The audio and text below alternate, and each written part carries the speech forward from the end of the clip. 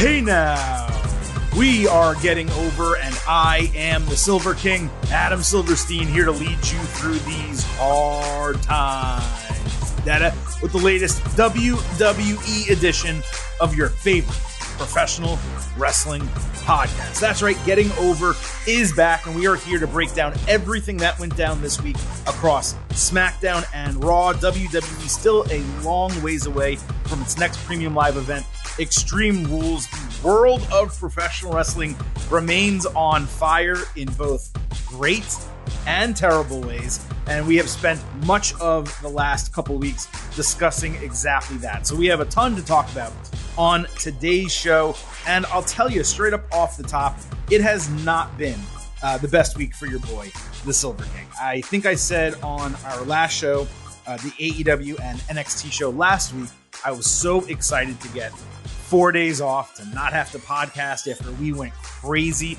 with all of those episodes during a triple week of two WWE Premium Live events, one, of course, being NXT, and an AEW pay-per-view All Out. What I did not anticipate was the fallout from the press conference following AEW All Out, which really just turned our week on a nose. But the great news about that is last week's episodes, our Tuesday and Thursday normal shows, were the most listened to regular episodes, non-instant analysis, non-interview, not ultimate previews, but our regular weekly episodes, the two most listened to for a Tuesday WWE show and a Thursday AEW and NXT show in the history of this podcast. And I appreciate all of you who have helped us make that happen, not just by listening yourselves, but of course, the word of mouth, spreading things around, telling your friends and family. I see people tweeting the episode to others, telling them to listen, especially last week's show, the WWE episode, where we also talked about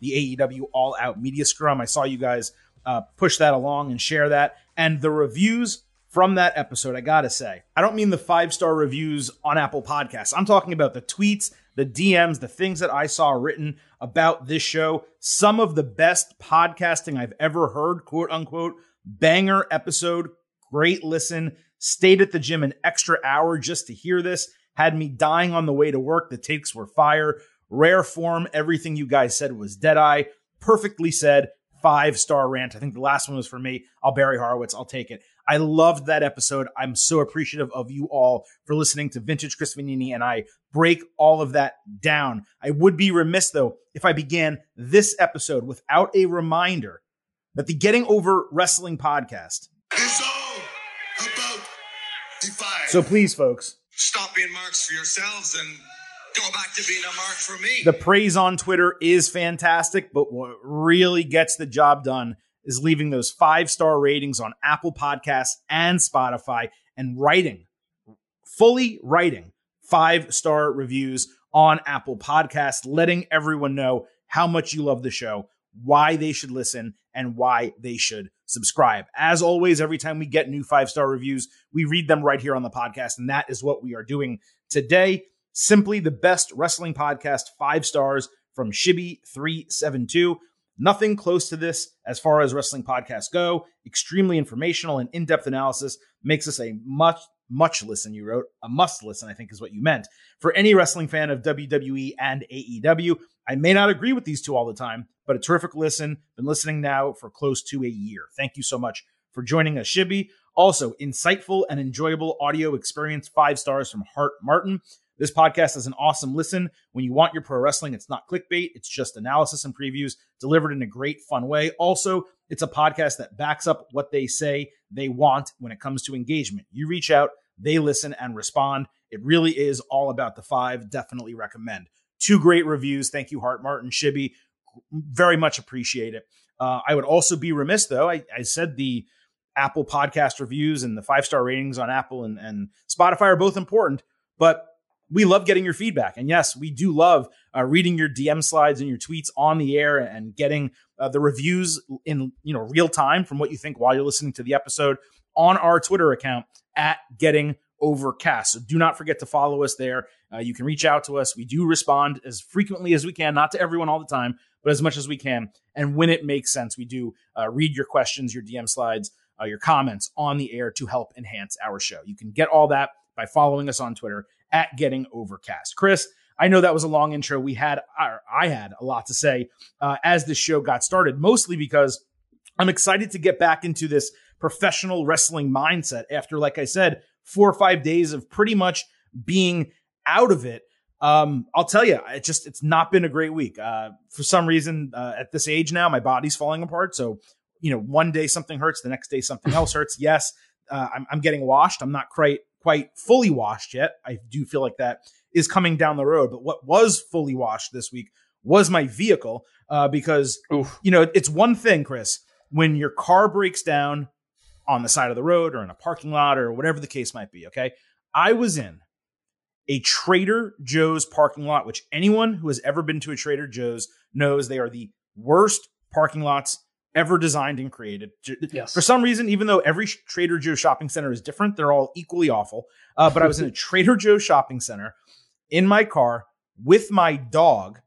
Car wouldn't start, and it was downpouring rain. And it was hot and muggy because guess what? I live in South Florida. So it was the worst case scenario for a car getting stuck. I had just got items, that I had just shopped. I ran in for like 3 things, but all of them were like dairy. So of course they're going to go bad in the car. It was a worst case scenario. And the end of the day, right? $2,000 bill on my car, a car that I meant to sell and replace 3 years ago before the pandemic. But then I decided, hey, I'm not driving anywhere, so why am I going to sell my car right now? It doesn't make any sense. And it just cost me $2,000. So that was my week. How about how did yours go? That's tough. My wife's car has gone through similar. We had to take it in for like 3 different things in like a 2-month span over the last couple of months. So with you on that, cars they're tough. But I got to say, 2 weeks ago, we had the opening of college football around the biggest wrestling weekend of the year, 5 straight days of college football, along with all those wrestling shows. We got most of college football put into one weekend here, but it was a crazy day on Saturday. The NFL starting up, our real football lives conflicting with wrestling here. It's been a lot, but I'm very happy with everything we put together last week. I thought we did a great job on it. It was great to hear the response from all of you, so appreciate that. It's a big story, man. Like, people who don't follow wrestling are asking what the CM Punk thing is about and stuff like that. And so it's been a lot. On top of all the reviews and comments we got, I got a Twitter follow from Tony Khan over the weekend. So I don't know if he's a listener of the show or what, but if you are listening, Tony, I know you're a busy man, but appreciate you maybe or maybe not listening. But hey, if Tony's listening, fantastic, right? We've been praiseworthy and we've been critical, where I think it's important both ways.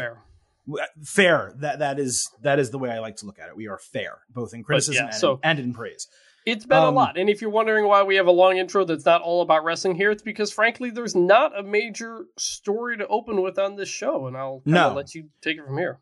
Yeah, we don't really have like a singular main event topic like we normally do in WWE, mostly because, look, we're coming out of Clash of the Castle and the world champion was not on TV, and neither of the women's champions are involved in a storyline that would allow those titles to take precedent. There's also not a single major storyline on either show that is that notably interesting. It doesn't mean that the TV is bad or the creative is bad. It's just nothing really stood out to that degree. But, we do, speaking of criticism and praise, we spend a lot of time on this podcast criticizing WWE creative, AEW creative.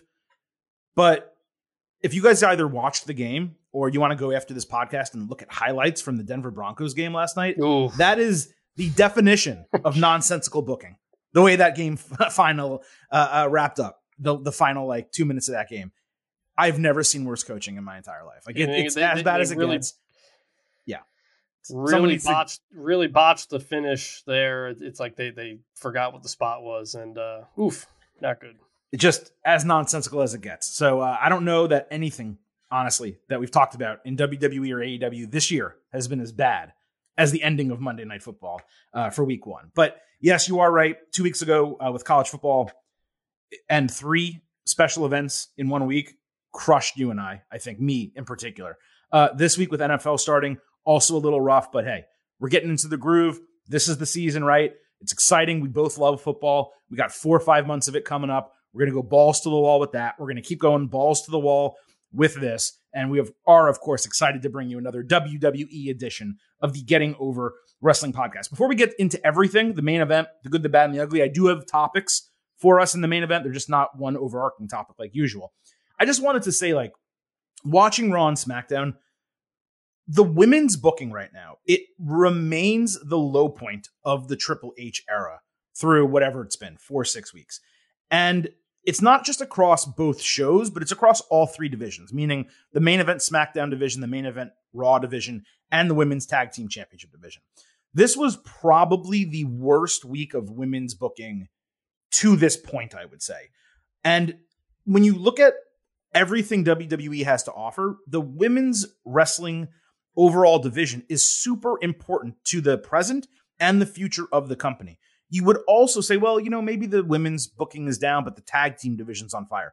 It's not. It's really not. It's dead in the water right now, despite the fact that WWE, because of Triple H, actually has more tag teams right now than it's had probably in like 2 years in terms of active tag teams who could theoretically be in a title picture. Yet there's one set of championships. They haven't been defended in a while. And it seems like, we'll talk about this later, the next team that's going to get a chance against them is going to be a retread. So I know that Triple H isn't going to fix everything overnight, right? I think we're relatively pleased with what's happening in the main event. We're very pleased with what's going down in the mid-card for the men. The elevation of the Intercontinental title and the United States Championship, the storylines that we've seen across both of those divisions. But that's like half the show. The other half right now, I'm not saying that the show-to-show booking is bad or the creative is bad. I think if it's entertaining, it's entertaining. If it's good, it's good. If it's bad, it's bad. If it's ugly, and we call that out. But you look at the women in particular, Chris, and I watched Raw and SmackDown this week, and I was just like, what are they doing here? None of this is exciting. None of it's interesting. And on top of that, the wrestling hasn't been very good, which for a Triple H booked product is shocking. Yeah, so of all things, the women's division you expect would get maybe the biggest boost from Triple H. I mean, his work in NXT is what brought women's wrestling to where it is, to the point where we can complain that there's not enough going on because they set that bar so high. Or they raised our level of expectation. He did specifically. Yeah, yes. Yeah. And so, look, they've gotten a lot of people involved. It's not like, there's only like a title feud with with two people going on and that's all we're getting. We're getting a lot of people involved in a lot of different things. Like, there is some effort there, but the stories being told within that are just kind of non-existent. And it starts with, to me, Bianca Belair not really having a challenger for months now since SummerSlam, really. She's not really done anything. And that's kind of been surprising. To go with the 6 women tag at Clash of the Castle, I get it, but I was fine with that booking. Yeah, they booked that. They booked that like almost the day after SummerSlam. So like, it's been a while since we've kind of had Bianca in something. She's kind of got some stuff going on now. She has this open challenge, which we'll get to. And I think it starts with the 2 titles, Liv being in a weird spot, being overshadowed by Ronda Rousey. So I think it's not necessarily that they're not thinking about the women. It's just that the stories being told are not super clear. Right. Well, we're not saying it's AEW women's booking where it's one match, you get six to 8 minutes, and many times it doesn't even involve anyone that matters, right? It's just like a third party person, an independent wrestler that comes in so someone else can beat them. Or, it's a low card woman and an upper card woman and who's going to win and nothing happens. There's no developments. There's no promos, nothing like that. We're not saying it's that, but it's not the quality of WWE women's booking that we've already seen, not under Triple H on the main roster, not to mention the extremely high quality of women's booking that we saw specifically under Triple H in NXT. And for it to be neither of those, but kind of in some ways, I'm not saying worse, but on the lower end of the spectrum of what that division is capable of. And yes, I know there are still a lot of women, notable women, who are not healthy or not active right now for one reason or another, but it's really not an excuse for the poor level of booking that we're seeing. And you know what, Chris, like while we're having this conversation, I'm kind of realizing this probably could have been the main event. We could have talked about this and all the women's stuff and Just done that together. But that's not how I set up the show. That's not what my rundown looks like. So that is not what we're going to do today. We are going to slide into the main event. Then we are going to get to the good, the bad, and the ugly. And we are going to talk about everything that happened over this past week and a little bit before too in the world of WWE. We start, as I said, by sliding into the main event. And really the biggest topic that I have coming out of last week, we don't talk ratings on this show. I don't really get into it because week to week, do they matter? I mean, to some degree, but there are so many shows and there are so many wrestling journalists out there that they dive into the numbers and the demo and, how's it look year over year and week over week? And did this match, what quarter hour pulled the best? I hate getting into the minutia of the entire thing. However, SmackDown on Friday night pulled an enormous rating, okay? To the point that it was the highest total viewership at 2.37 million since September 10th, 2021, so a year ago, and the second highest total viewership in 21 months, nearly 2 years. It also had the highest demo since July. That doesn't really mean as much. But to put that in further context, that July 22nd episode that I was just referencing there, that had Roman Reigns defending his championships against Riddle. Number one, Reigns rarely defends the titles, and he never defends them on TV. So that was the only demo recently that beat what we got on this past Friday. It was a good show. I wouldn't say SmackDown was great or extremely notable by any means, but it does bring us back to one topic that we've covered pretty frequently here on Getting Over. And that is our belief, you and I, both separately and together, that WWE needs to split up the world championships, the WWE and the Universal title. We've talked about Raw not having a champion, how that show doesn't flow as well, a lack of main event opportunities for wrestlers because of that. But what we've never really done is look at it in the context of Roman Reigns' championship run. Because what's indisputable is that ratings are continuing to go up, counter to the rest of television that is having ratings decline. For WWE, their ratings are going up with Reigns as champion, with Raw not having a world champion who ever shows up on the program. Now, this past Monday that we're going to be talking about, Monday Night Football and the Emmys are both going to eat into Raw's rating. So it's going to be way down from last week and probably from the last few weeks. But that was going to happen no matter who is champion. There was a long time in WWE, Chris, where the world titles changed hands constantly. I mean, it could be 2 months, 4 months, 6 months, whatever the case, but there was never really a defined champion.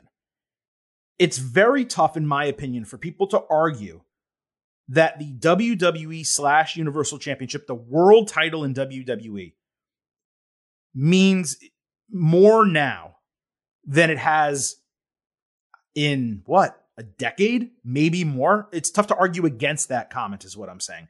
We know the Intercontinental and the U.S. titles are being reestablished. It took Triple H taking over for that to happen. But this world championship build of Roman Reigns and the title simultaneously, that preceded him. He's continuing it. And it really does make you wonder whether it's analytics or whatever WWE's seeing on the back end, merchandise sales, interest in the company, searches for Roman Reigns' name, whatever the case. If they said, you know what, we have struck lightning in a bottle here with Roman Reigns. And yeah, some people in the IWC are getting tired of it. Critics like you and I are saying, oh, wow, why couldn't you give at least one title to Drew McIntyre? Or why didn't you change them here? Or why didn't you do this? It's going on. I've said for months now, WWE ruined its main event title situation at day one when they made that decision. And then again at WrestleMania when they merged the titles. But if money is going up and ratings are going up and interest is going up and they're getting 9,000-10,000 people in a small town or a big town, I guess this week was Portland, a big town for Raw. And they're being able to put 8, 9, 10,000 for 2 TV tapings a week every week for the last month. Then what the fuck do we know, right? Like if business is up, maybe what they're doing with Roman Reigns, not just best for business, maybe it is best for the WWE product and the world championships as a whole. I think from a creative standpoint, you and I kind of look at it and say, you know, we'd like Raw to be a little bit more interesting. We'd like there to be a couple more titles for people to go after and feel more important. But what's most important is WWE succeeding in WWE's eyes. And if they see that they're doing that with Roman Reigns as champion, it's kind of tough to argue at this point. I think there's two different ways to look at this. One is that something people have said for a decade now, is that WWE is making money hand over fist, so they don't need to make big changes because it's working enough. I think that's true, and it continues to be true. So yes, with Roman Reigns as champion, ratings have been okay, fine, and getting a little bit better since Triple H took over, I think. So maybe they don't need to change, because yes, it is going up, or at least staying steady at a time when most of television is going down. I literally just explained. They had the highest viewership for SmackDown in a year, and the second highest in 21 months. By the way, without Roman Reigns on the show, he wasn't even there for it. But I've got the full chart up here in front of me, and I want to note that from right after WrestleMania up until basically the Vince scandal hit, the viewership was below 2 million. Yes, for about a month there, and so like it does fluctuate a little bit. So Raw has kind of steadily been going up almost year over year now.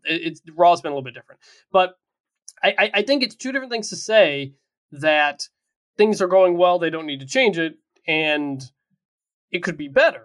I mean, we can't prove it could be better because it hasn't happened, and we're just, we're not the TV experts. Like you said, they have the information that kind of shows what it is.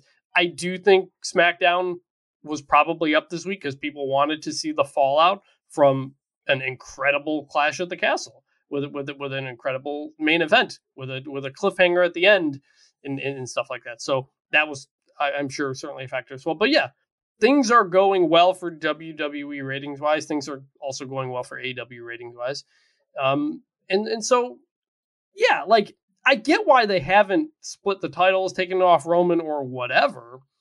But I still think, like, imagine if you did have a world champion on TV more frequently. Like, I think the viewers could be more. Maybe they won't. Maybe, like, again, I don't know. I feel like they could be. And you see something like the Monday Night Raw we got last night, Monday night, that just lacked juice. And Raw has lacked juice for a while now. And yet, its ratings have gone up since WrestleMania. So maybe we don't need to do that. Yeah, it's really two different sides of the coin, right? It's on one hand, you're kind of saying, well, Roman Reigns, and I'm not just talking about from a business standpoint, although I did mention that frequently in what I just discussed, but Roman Reigns is bigger than he's ever been individually. The world championship, the title, even though it's two technically right now, in WWE, seems to be more elevated and more prestigious than it's been. It means more, it feels like, than it has. And I don't just mean in like the last 2 or 3 years. I'm talking about like a decade. Maybe even longer than that. Like, it actually matters. When this title changes, whoever it is, Cody Rhodes, Johnny Gargano 3 years from now, Drew McIntyre, Kevin Owens, when this changes, it is going to be a monumental moment. Could it be bigger one way than the other? Sure. But right now, the championship and the champion who is holding it both are more elevated and feel more important than they have in a long, long time. And our criticisms of WWE when we started this podcast, and certainly when I talked about wrestling beforehand, was that the world titles didn't mean shit in WWE. They just didn't. And even less the Intercontinental title and US title. So like, we're complaining about the women, the tag teams I mentioned earlier, but the top 3 titles in the company, and I don't mean to dismiss the women's titles, but the Intercontinental is an historic title, and for a lot of fans, a subsection, especially those who like WCW, the US title is historic as well. Those 3 titles, or title pictures, if you will, they all feel more important and more prestigious than they have in a really long time. So I'm just looking at it from a different perspective of the way we normally criticize it, both positively and negatively, constructively. Yep. It's, we always look at, well, we'd love to see this person get the title. We'd love to see this moment. We'd love to see that. But what we've also talked about at different times, we're talking years ago, a year or 2 years ago, is how these titles really didn't mean much, and WWE really needs to figure out how to make them more important. Well, guess what? They have. So there, and again, there's almost like three different aspects to this. One, should Roman be or not be the champion? Clearly, Roman as champion works. It means as much as it ever has. The other part of it is there's only one champion now. Like part of the reason it feels so important is because there's one. There's one top guy, and that's not. It's been many years since that was the case. So that is another factor. I think we criticize unifying the titles just in the context of the storytelling that they're trying to do. If they want 5 hours of TV every week, if they want to give Roman one belt and say we got one champ, like that's fine. Him continuing to have 2 belts makes you feel like it could be split up at some point. We don't know. I'm just saying that, like, that's no, you're right. Mind. No, you're 1,000% right. But the other issue isn't so much having one title and unifying it. The issue is that the champion, it skips one of the 2 shows every week and is rarely on the show that he's actually on. So this was my third. That was my third point. Okay, sorry, I didn't mean to step on you. The third, you've got, should Roman be or not be the champion? That's one factor. You've got, should it be one title or 2? One title has made it better. But the third is he's barely on TV. Right. Like, you could have Roman be the champion. There's one champion, but he's on TV every week. Like, that's where it's kind of like 3 different kind of factors going on here. I think it would be a bigger deal if Roman was on TV almost every week. There's 8 shows a month, right? Most months have 4 weeks, right? 4 Mondays and 4 Fridays. If he was on 5 of 8 shows every month, and that, like, 2 Raws and 3 SmackDowns, let's say, I probably wouldn't be complaining about it, or I wouldn't have been complaining about it to the same level that I am now. Because if he's on a Raw, great, he's on a Raw. If he's on a SmackDown, great. If he's on Raw one week and not on SmackDown, or he's on SmackDown one week and not on Raw, that's okay because he was on the other show. Yep. And you, as a viewer, you want to see Roman Reigns, so you're watching both shows because you don't necessarily know when he's going to be on, which one he's going to be on, unless it's advertised, right? So I don't, we did criticize the decision to merge the titles or to unify the titles, at least temporarily. But it was also within the context of a champion who is not showing up. And now, given there's an Extreme Rules pay-per-view coming up and not a stadium show, guess what? Roman Reigns is not going to be on TV, perhaps for the entire month, at least for a number of weeks. And that is a huge frustration. So I just did feel like it was, hey, look, we've given all this criticism, but we really haven't looked at the other side of the coin.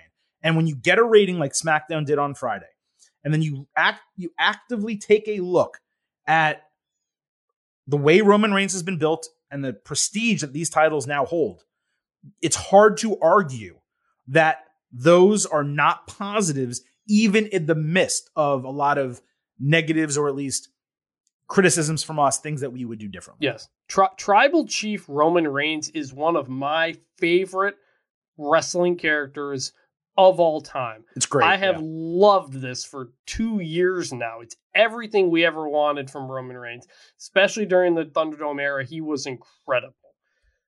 I want to see him more because I love him so much. It's frustrating to not see him because they've done such an incredible job with him.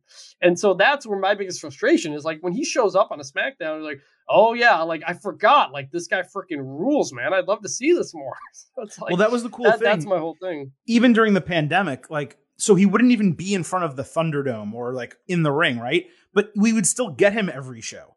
And there was a storyline that was really deep and moving backstage with Jay and then eventually Jimmy and the Kevin Owens storyline. So you have something to chew on every week of this guy that you're like, wow, I have not really seen a heel character like this in a really long time. And now, instead of only seeing him backstage or then maybe taping something, right, to show up the next week, there's weeks where we don't see him at all. And people are just talking about how great Roman Reigns is even while he's not there. So it's almost frustrating because we like it so much that we want to see him. The titles are so prestigious, we want to see them.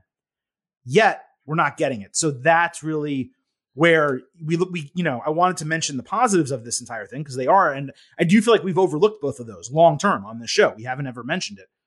But then you put them in context and you're like, well, that's why we criticize it, because they are so great and we don't see it frequently enough. And that's a problem. All right. A couple more things here in this main event. We'll call it section of the show. I'm going to call it the clearing out the notebook section of the Getting Over Wrestling podcast. Pat McAfee is going to be taking a break from SmackDown to work with ESPN's College Game Day. McAfee was very complimentary of WWE, allowing him to basically go back on his brand new contract that he just signed, I think, in July, and take like 4 months a year off to go work on Game Day, a rival network, by the way, for Fox, ESPN, instead of SmackDown alongside Michael Cole. Suffice to say, Chris, it's a massive disappointment. I mean, it's great for Pat. It sucks for us as viewers. I watched Game Day on Saturday, as I do every Saturday. And like, was he good? Yeah. Pat's great. He just is. He's great at everything he does. Was he better on Game Day, or was he needed on Game Day compared to how much he's needed on SmackDown? No, I don't think so. I think he makes a greater difference every Friday night on SmackDown than he does as another talking head who just happens to be a little bit more crass and a little bit funnier than the other guys on Game Day. And what's making it even worse for WWE is they had a chance to do something unique, right? Bring in Mick Foley, or ask Renee Paquette to come back, or, hey, Wade Barrett, you're doing a really good job in NXT. Why don't you come do Friday Night SmackDown? Instead, what did they do? They just threw Corey Graves there next to Michael Cole. So now we get Corey Graves for 5 hours a week, and I am not a Corey Graves hater. I actually think he's been improving over the last 6 months, but I don't need him for 5 hours every week. I just don't. It's as simple as that. So, I'm happy for Pat, right? Seems to be a really good guy, hardworking dude. He's going to be entertaining on College Game Day. But as a wrestling fan, someone who was really popping at the stuff Pat's been doing on commentary for SmackDown, especially the stuff with the telestrator, it's not lost on me that he was still kind of getting involved with stuff with Baron Corbin. Now that's not going to happen anymore. So, again, happy for him as a person. For us, as wrestling fans, as WWE watchers, it sucks. He, as much as almost anything in WWE, was a breath of fresh air over the last year plus that he's been with the company. Like, he completely rejuvenated Michael Cole's career. Mm-hmm. The two of them are honestly might be among my favorite broadcasting duos in wrestling history. I just think they have a great chemistry. And more than anything, Pat McAfee loved doing it. And that came through the screen.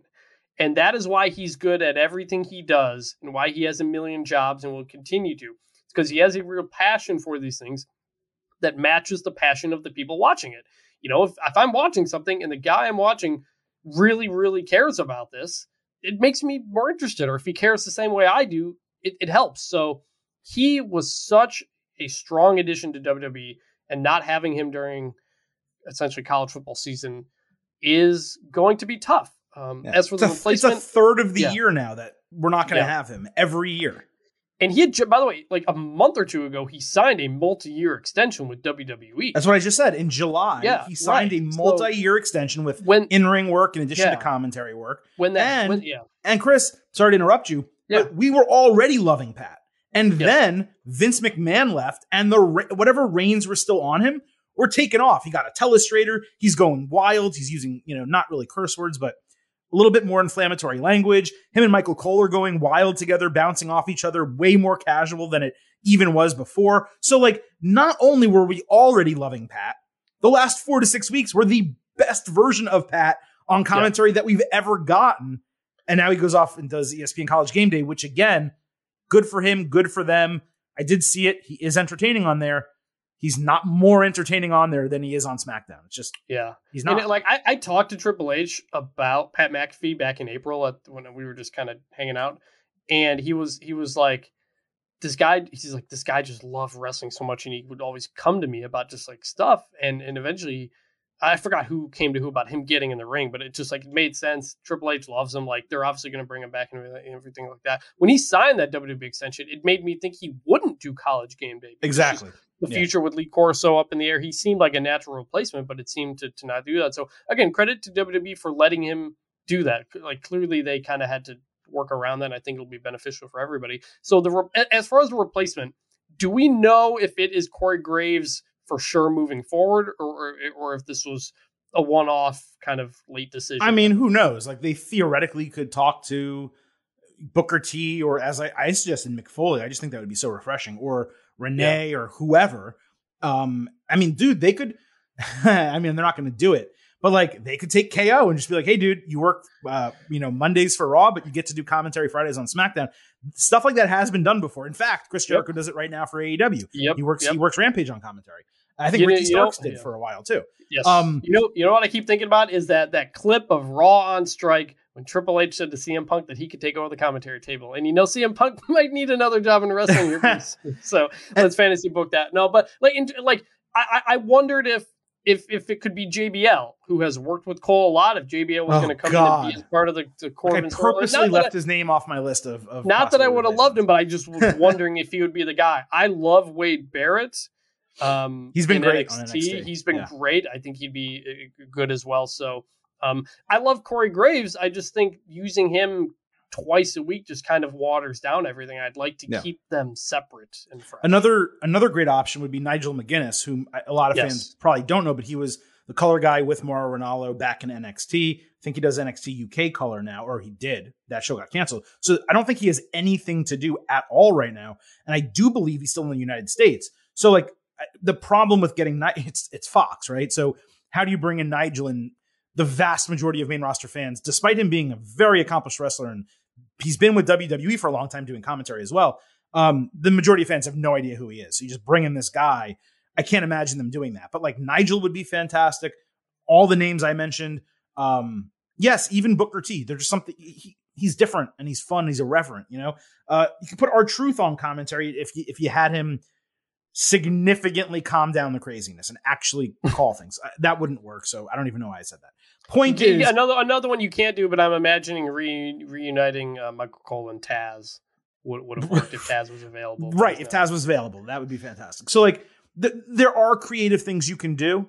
You could do month by month commentary where you switch it up every month. Someone does 4 weeks at a time. And again, nothing against Corey Graves, but it's just like I already get 3 hours of him and his brand of humor and his comments and his heel antics every week. I don't need 5. Yeah. It's fine on Raw. On SmackDown, it's just too much. It is. So that's my frustration. But we will see. And obviously, like I said, nothing against Pat, just speaking. I'm a sports fan too, right? So it's cool that he's doing that. I think he may even do some one-off games potentially for ESPN as well. But you're wanted and needed back in WWE, hopefully immediately following the last College Game Day. So we'll take you as soon as we can get you. Lastly here, you mentioned Triple H, Chris. We'll make this the final part of the main event. Triple H did have an extensive interview with Ariel Helwani ahead of WWE Clash at the Castle. I watched and listened to the entire thing. I did send out tweets with a couple notable quotes from it. I also took notes, but I never got a chance to go over them because of all the craziness that happened, not just with football, but with that all-out press conference fallout. We were originally going to talk about this on last Tuesday's episode. So I have a number of notes here that I'm going to read.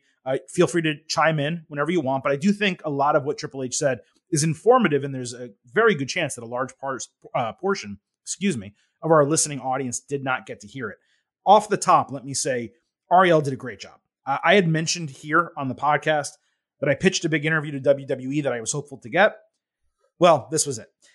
Clearly, they chose Ariel, which I can hardly blame them. He's a great interviewer, a much bigger name with a much bigger audience. What was great, I thought, was he hit about 80% of the key questions, which is way more than I expected from someone who's a little bit more mainstream and focuses more on MMA than they do professional wrestling. I did think I'd be critical coming out of the interview with a ton of notes on what he did wrong and questions he didn't ask and follow-ups. He did a fantastic job. So I do highly suggest you guys go and listen to this entire interview. But let me go ahead and talk about some of the things he said here. Triple H attributed the different feel of the WWE product right now to breaking out of a formula and just trying a couple things that are new. He did confirm Brock Lesnar walking out of SmackDown was true. The context was pretty much what we assumed on the podcast. He has a really strong relationship with Vince McMahon. He's not a trusting person. He was kind of blindsided by the entire thing, and cooler heads had to prevail. Triple H said he has a good relationship with him, and that kind of insinuated we will see Brock Lesnar back in the future. Elevating mid-card titles, giving people names back, and focusing more on wrestling than sports entertainment. He said he's doing all those things because they matter to him. And serious people, wrestlers, need full names. And his quote was, "Book it like a fan, and you can never go wrong." And I thought that was such a smart thing to do. you can do fanboy booking right and you can get it wrong. But if you consider the things that are important to fans and you focus on those, it's very tough to, have that go in the wrong direction. So that's why we liked Triple H taking over and always thought this would work, and why we loved his work in NXT, because he really loves this stuff and he keeps up with it. And Vince obviously loved the business, but he eventually was doing so many other things that were just not the booking of the show, because it's become this big corporation. He's an older guy who doesn't watch TV. Like, he was out of touch on a lot of things. Triple H keeps up with everything. He really loves the details of this, and it comes through in how the product's been booked since then. Yeah, a lot of the things that Triple H, quote unquote, fixed are consistent, heavy fan complaints. Your mid-card titles don't matter. Why are you changing people's names? Why are you removing half of their name? She's like, we don't need to do that. Let's just fix that, right? And that's the ease of changing minor things like that, like names, and major things like the mid-card titles, and doing them simultaneously and so quickly has led to an improvement in the product. Very simple. He said he didn't care about wrestlers' paths to WWE or their ages. Quote, talent is talent.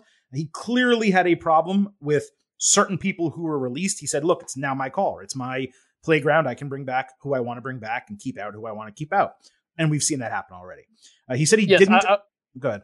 Are you changing topics, or are you staying on the same one? Changing topics, but go for it. Okay, I was going to, on the talent part, I just want to mention this because it's similar to what he told me in April about, hey, these aren't really my decisions on these things. The guys we release, the guys who go to AEW, like, we stay in touch. I hope they do well. Like, maybe they come back someday. Like, this is clearly something that was on his mind, and he very much had an eye on that. And in terms of talent, being talent doesn't care about ages and whatnot. It's a little bit different from what he told me, because we were at the tryout talking about the focus on college athletes, and a little bit different. But again, it fits everything we know about Triple H and how he approaches these things. So yeah, well, he's also talking about main roster. He's not really so much saying NXT, right? Like, he's probably not going to bring a 45-year-old into NXT. Right. And that's what he said. He's like, we're still hiring indie guys. Like, that was before Cody Rhodes showed up, but like, we knew that, like, they were still hiring people. It's just the way approaching NXT different was a separate issue.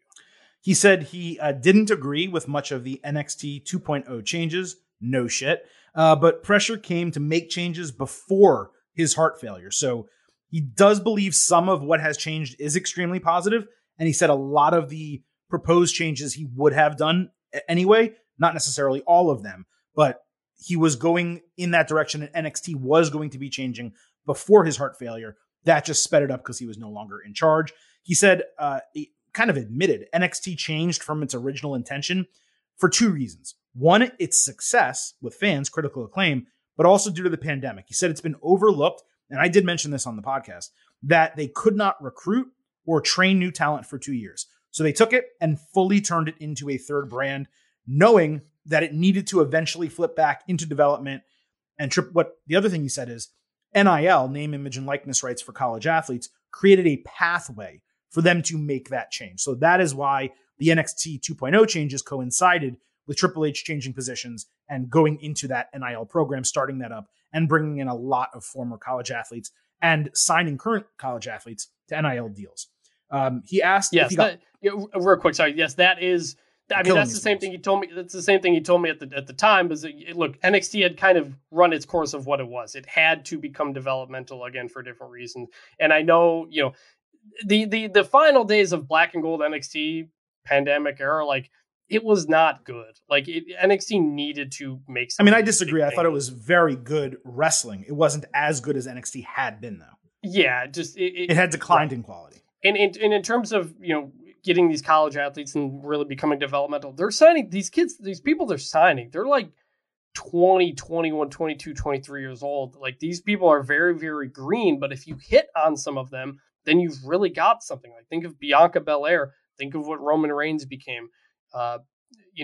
Tiffany Stratton, she signed like a year ago with them, and it moved up very quickly. Like, so they are going to find new people, and even the people that they don't sign or don't make it, like, there's just more people in pro wrestling now. Look at Parker Boudreaux. He didn't work out in WWE. Now he's on NXT. Now he's on AEW television. Like, it's good that WWE is basically, you cannot, whatever you think about Parker Boudreaux, I'm just saying, like, I mean, he's not working out there, but yeah. No, but it's it's very much deepening the pool of just people who are in pro wrestling. It's basically becoming wrestling school. They're getting people into the industry, many of whom perhaps otherwise would not have gotten into the industry. Yes, and that ultimately I think is a good thing for the entire industry. He was asked whether he got punished because NXT lost to AEW, which of course is very common IWC assumptions. He said, quote, "It was never a competitive war," is what he was referring to. "They beat our developmental system. Good for them. There was never even a pressure of you have to beat that.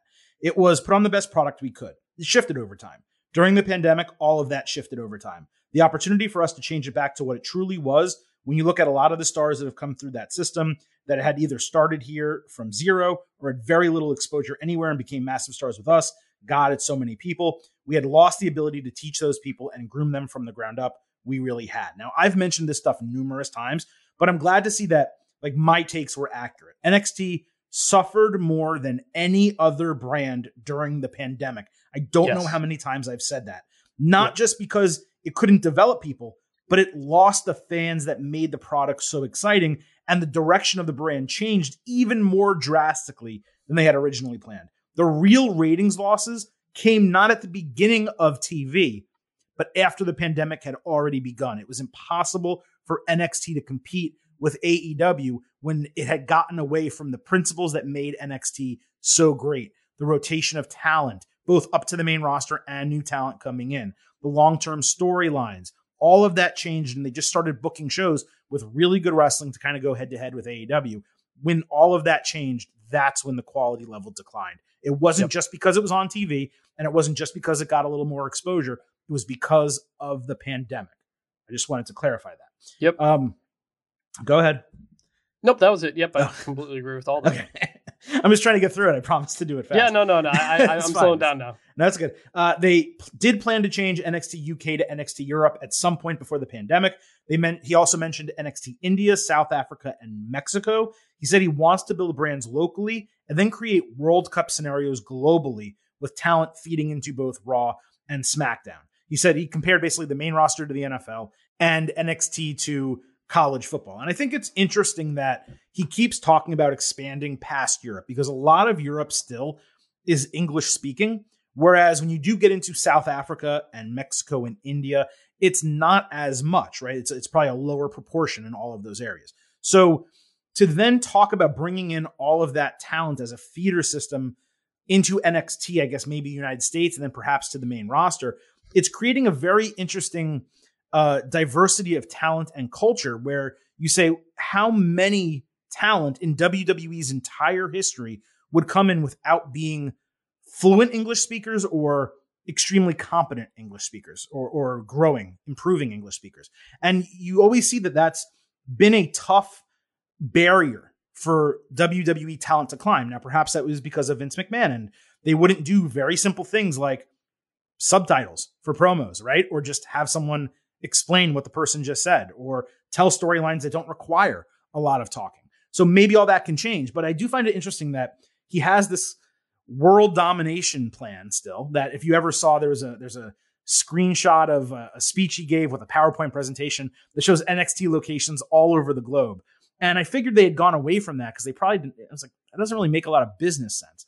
And yet it seems like that's what they're trying to do. So I don't know if they're going to do NXT shows in all those areas, if they want to do mini performance centers and train talent and then feed those people over to Europe and the United States. But I do think it's interesting that he has so many plans to go into all these other areas where historically WWE's had superstars from all those areas. But you're talking about, individuals that have kind of been able to work their way through the system, not a mass inclusion of suddenly Indian talent or African talent or Mexican talent. It's usually certain people in WWE where the cream rises to the top. And I'm not saying that's right. I'm not saying that's good. I'm just talking about historically the way the WWE roster has been composed.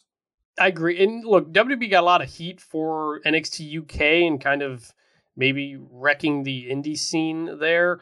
That's different in all these other places where there is not much of a wrestling scene. You want to create new talent. So it's going to be really interesting to see how it plays out.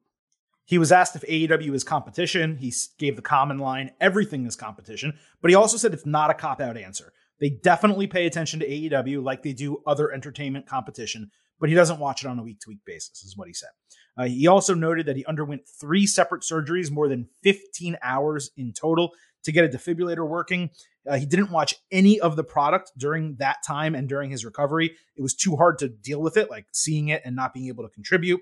He also noted that there were originally plans for him to do something with Gable Steveson to launch his career at WrestleMania, which is so freaking interesting because not only did that not happen, but Gable has been basically non-existent. Don't forget, a year ago, this guy was drafted to Raw, okay, because he had signed with WWE, and the goal was to have him do spot appearances here and there while he was still at Minnesota. And then the idea was once he finished up at Minnesota and won another NCAA title, which he did, he would basically come to WWE full time. And yet, even now, he's still not on TV. I find it incredibly interesting, Chris, because what have we said? Every single time we saw Gable on TV, he never seemed excited to be there. He seemed like he had absolutely zero charisma or interest in doing anything actually having to do with WWE other than getting cheered and just showing up. And you have his brother right now in NXT, Damon Kemp.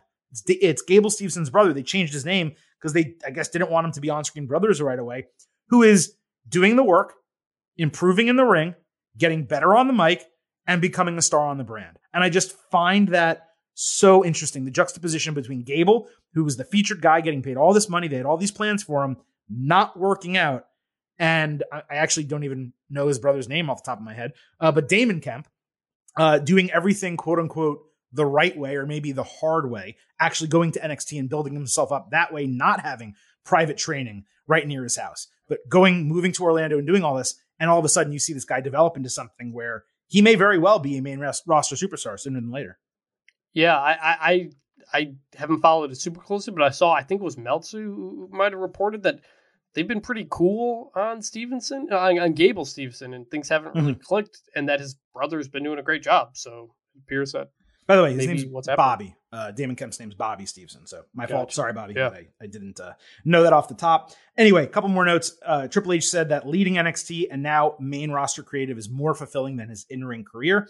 Regarding Stephanie McMahon's short leave of absence, the plan was to take a breath from everything because she never stopped working and continued handling kids while Triple H was out and he couldn't do anything. He was just bedridden, not doing anything. She ended up getting about 3 weeks of a leave of absence before she obviously got the call and had to take the opportunity presented, which she's been waiting for her entire life. Triple H did get a 100% clean bill of health to go about his life, so he's totally fine working. There's no concerns with him being stressed out from the new job or anything like that. That was really good to hear. And lastly, Ariel asked him about Sasha Banks, Braun Strowman, and Bray Wyatt. Triple H put all 3 of them over. He noted that Sasha has other crazy things that she's doing that she may want to pursue. He called Bray extremely creative to the point of craziness, but that his creativity needs to be harnessed, is what Triple H said. And it sounded, when he was breaking down all 3 of them, that he wanted all of them back. Obviously, Braun Strowman has already returned to TV. We have no idea what's happening with Bray Wyatt. Sasha Banks, just recently, we saw her catwalking with Naomi. They've been doing some modeling stuff. She sent a tweet or something about how she has a lot of irons in the fire with acting, or maybe it was an Instagram post. She's doing a lot of stuff. So we don't know if or when she and or Naomi are coming back. Braun's back. Bray Wyatt, I think everyone expects him to be back in WWE, even if there's no reports that he signed or anything like that. But it was interesting that for him to answer all 3 questions dead on, put all 3 of them over. But what I found most interesting was the way he talked about Bray Wyatt. He's like, he's great. He's so super creative. But if you don't harness it, it gets out of control. And considering he butted heads, Bray, with Vince McMahon to such a degree over his creativity, and considering others probably have heard the same thing, it does kind of make me wonder, is he going to relent enough in terms of creative control over a character to potentially make a return to WWE work? So I just found it all very interesting. Really good interview by Ariel. Yes. If there's any comments you want to make on the things that I just wrapped up here with, great. If not, we will move on. Just overall, I think Triple H he very much understands how to work with people and how to get the most out of media opportunities. Like, WWE invited media to the tryout that they did. He goes on ESPN. He does, he'll do this the Ariel Helwani interview. Like, we didn't see Vince do that stuff. Triple H knows him getting out there is more ways to publicize WWE, to make little bits of news in different ways and to get people talking about the product. He knows he's the face of the company now, and he's going to handle it in a different way than we got from Vince. And so far, I think it's been a clear positive for the company. Definitely agree with that, man. Now, we have a ton to talk about. In fact, we still have everything to talk about from SmackDown and Raw this week. Let's not waste any more time. Let's get started with the good, the bad, and the ugly. Showing you the good, the bad, the ugly. When your money get funny and them days ain't sunny. We showing you the good, the bad, the ugly. And this is for the hood. You got to love me. All right, so on SmackDown, Sami Zayn entered all hyped up with the Usos. He led the promo with Jimmy laughing, and Jay, of course, was ice cold. Jay put over Roman Reigns, saying the bloodline runs deep. Solo Sikoa got major heat from the crowd. During his intro, he also got an NXT highlight package. He kept his nickname, Street Champion, and he also cut a short promo before Drew McIntyre entered in street clothes. Sami sacrificed himself by saving Solo from a chair shot. The bloodline ran off with McIntyre challenging Sikoa off the mic. The Usos were pumping up Solo backstage later when Sikoa thanked Zayn for his help. Jay got angry about Solo saying he would take Sami's help whenever he needs it. And then McIntyre also had a quick backstage promo. So then we had a match, McIntyre versus Sikoa. Drew quickly hit the Future Shock DDT, but the Usos saved Solo from the Claymore 1 minute into the match. He had a neck breaker and dealt with a lot of distractions. McIntyre brought Zayn inside, but when he went for the Claymore, Sikoa caught him blind with a super kick. Zayn distracted as the Usos pulled McIntyre outside and beat his ass. The Street Profits made the save with Montez hitting a big splash outside. McIntyre drove Sikoa out of the ring with a Claymore before suddenly Karrion Kross attacked from behind with the cross jacket. The screen immediately went to black and white and then slowly faded to black as McIntyre was passing out, with commentary remaining live in the background as the screen faded and SmackDown ended. So, Chris, I saw positives and negatives here. All of the pre-match stuff with Sami and the Bloodline, it remained great. It's pitch perfect. Sikoa was also treated really strong in his debut. That's a positive. But it didn't really make any sense to me why McIntyre couldn't pin Solo and get attacked after the bell, given no matter which way it goes down, he wins the match. I hate guys losing their debuts. Don't get me wrong. I criticize it when it happens. But Drew nearly beat Roman Reigns a couple days earlier at Clash at the Castle. Him winning on Friday to kind of get back some of that mojo was more important than Sikoa not losing. The stuff with the Profits was an issue. We'll talk about that a little bit later. But the execution of the Cross stuff to wrap it up, I thought it was stellar. With the color change, the fade to black, everything. The good outweighed the bad here, so that's going to be my grade because it was good by a significant margin over bad. I just didn't love all of it. Oh, yeah, it's absolutely a good. And honestly, to start, I don't think you mentioned this, but SmackDown opened with highlights from Clash at the Castle, not very surprising. Stills. Yeah, that was a new little change there that I noticed I liked. And well, I wonder, Chris, if that's maybe because not as many people watched it as a normal PLE. I don't know. Could be. Yeah, I don't know. But if you couldn't debut a new character from NXT and get him over much better than you could do with what they did with Solo Sikoa. And ultimately, I think that's what the goal was to do. And it started from the very beginning. His entrance was awesome. It was. When he was coming out to the ring for the match, Cole's telling us the age difference between him and the Usos. He was so much younger. He didn't really hang out with them. He was a loner a lot. Like, that was such incredible character storytelling right there that just really, really made me like feel a connection to Solo Sikoa as a person. And I just thought they really debuted him instead of just, oh, here's another lackey and he's with the Usos and he uses the Roman Reigns on his first match and we don't care about him. It felt like they wanted to get across, this guy matters. And they did that. Could he have taken the pin against against Drew? Yeah, I get it, but I can see what they went for. And I think what they wanted to accomplish with Solo, I think they nailed it. And in terms of the Karrion Kross stuff, again, I say it every week they do it. I love that the camera switches to black and white when he gets a hold of him. Again, feels like that Thor Love and Thunder into the Shadow Realm type of stuff. It felt like it dragged a little bit. I don't know if the timing was off, but it felt like a good minute or two that Kross had the hold on him. So I was like, I was like waiting for the credits to come up. I was like, when is this going to end? Is he going to pass out?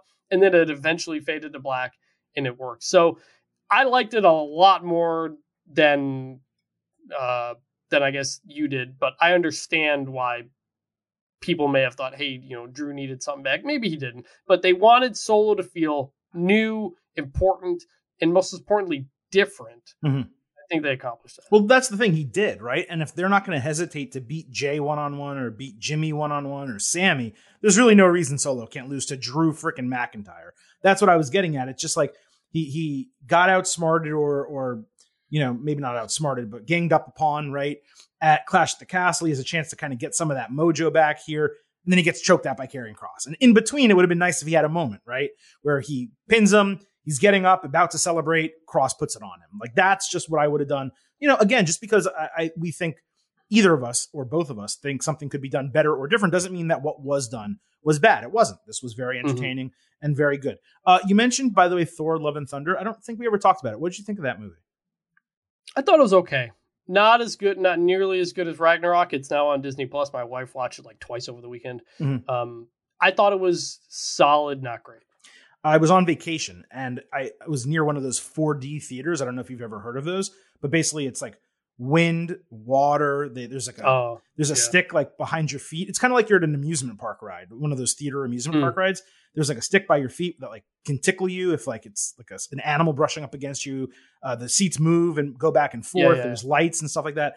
So I saw it in that environment. Very cool environment to watch a movie. Movie not good. And I think this whole phase of Marvel movies recently is just really down from what it had been before. Again, you want to talk about criticizing creative? I have some criticisms for the Marvel creative as of late. We'll save that for another show, another day. Chris, so continuing with this really quick before we move on, I'm trying to determine the point of the cross booking. Either McIntyre is going to put him over after losing to Reigns, thus blowing the remainder of momentum that Drew has, or he's going to win the feud and Kross is going to take an immediate loss upon his debut. Now, maybe Kross has dominated him so frequently to this point that Triple H sees it as good enough, that he's been built up strong enough that even if he ultimately loses to McIntyre, it's not the end of the world because he's been so strong in the build.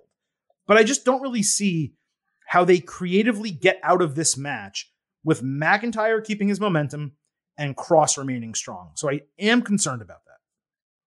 I agree. And it's kind of the same situation with Solo Sikoa, which is you just debuted somebody here in their first match on the main roster with Kross, and it's against Drew McIntyre. Are you going to have him take a loss, or are you going to get out of it in some way? They got out of it with Solo Sikoa. Right. I don't know. I agree. I don't really know where it's going. Will give this administration the benefit of the doubt that they'll figure it out. Yeah. But I am very curious where it's going to go and when Drew is going to finally turn his attention this direction, which it may be now. We'll see. Right. Alpha Academy tried to ruin Braun Strowman's return to SmackDown because of what he did last Monday, interrupting their match. They got massive heat from a great Seattle crowd before Strowman entered to a remix theme, and he got a pretty big pop too. Otis didn't back down. He got some shots in, but Braun killed Chad Gable with a powerbomb and easily lifted Otis into a powerbomb, which was crazy impressive.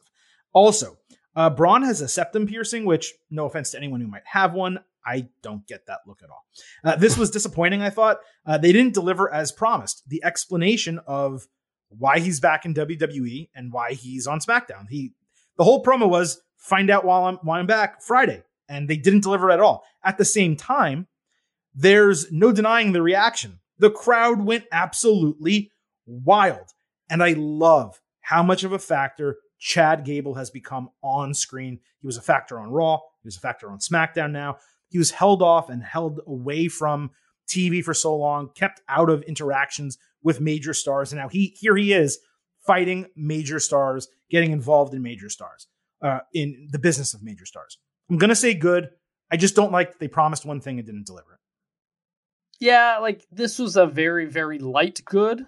But to your point about the crowd going crazy, this segment, 1.1 million views on YouTube. It was only behind the Drew by the way, I forgot to say, but the Drew solo match, 1.4 million views. Interesting. And the Drew chair shots on him in the earlier segment, 890,000 views. By far the three biggest things on Raw. But to me, what stuck out there is, 1 million views for Braun Strowman. Again, this wasn't even his return. This was just Braun Strowman destroys the Alpha Academy. That's the name of the video. So people are real into him. I would have, you're right. I would have liked to get more. I would like to hear from him a little bit more and get some stuff. But it was fine. It was a light good. It was also announced later that the Fatal 4-Way #1 contendership from Raw last Monday that Strowman interrupted, they're going to run it back this coming Friday on SmackDown. And while that's fine in theory, given it was a no contest, WWE, in my opinion at least, completely gave away the booking by having the Profits be the ones to save McIntyre in the main event. They already did that, first of all. They've already teamed with Drew. So, and I think New Day has as well, right? So, but if they're the ones to save him and they're getting involved in the Usos business, then how in the hell are you doing this match and not having them be the ones to win it? Even though they're restarting the match, and I appreciate that they're doing that because it was interrupted, I don't understand why they're not booking this better. Why not freshen shit up with the Brawling Brutes now, especially now that they're baby faces, the tag team, getting a tag team title opportunity or a chance in a #1 contendership. Imperium now has a tag team. Mustafa Ali and Cedric Alexander, we saw them 1 week together and we haven't seen them since. And guess what? They were really good when they were together. And by the way, the Viking Raiders just beat New Day. They should probably have a #1 contendership. Forget about getting an opportunity at one, which New Day is, and they are not, despite them being the team that beat New Day. So to me, that's completely nonsensical. I can't imagine WWE going heel versus heel, the Usos against Alpha Academy or the Usos against Los Lotharios. That doesn't make sense. So that means it's Profits or New Day, even though the Usos have beaten them multiple times. And the end of both of those feuds was basically, hey, we're not going to run this back again because the Usos won. So I find the match booking very frustrating. I don't understand why they have all these new teams and not injecting new blood into the division. I mean, I guess we're going to find out Friday if my assumption is correct, but everything they gave us on SmackDown told me the Street Profits are winning that match. Yeah, I'm not, maybe just because of the layout of the match, as you said. I do like, again, under Triple H, we're getting #1 contender matches. We're getting tournaments. We're getting people who have to win their way into feuds, kind of like sports a little bit. But yeah, I mean, Profits, Usos again. I mean, that last match they did was a major letdown. So I don't know if we want this again or not. So I guess we'll see. Well, it didn't live up to their first one, but it was only a letdown because they didn't change the titles.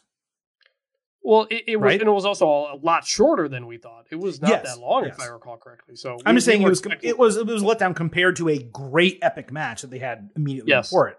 That was the moment for them, and they didn't pull the trigger. So doing it at Extreme Rules or something is not going to mean as much. Exactly.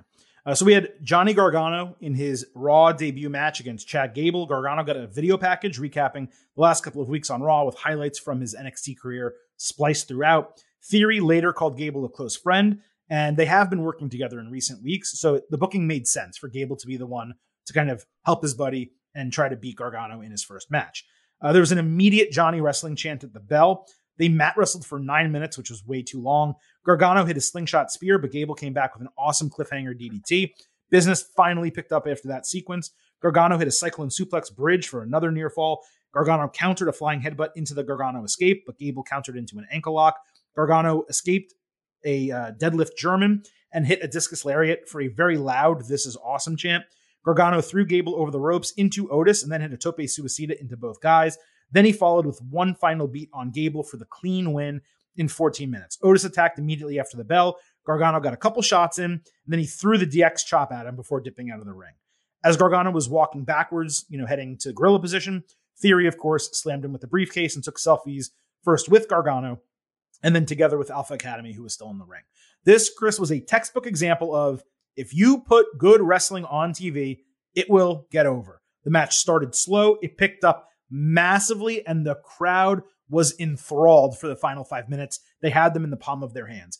Gable made storyline sense, like I said. He actually wasn't the best possible matchup for Gargano. Someone like Mustafa Ali or Cedric Alexander would have actually been a better foil in terms of in-ring chemistry. And yet, this still completely worked. The post-match stuff was expected. Was it the best in-ring debut ever? No, but it was an easy good both for the moment and long-term as it pertains to the crowd's reaction to Gargano. He is over like Rover already.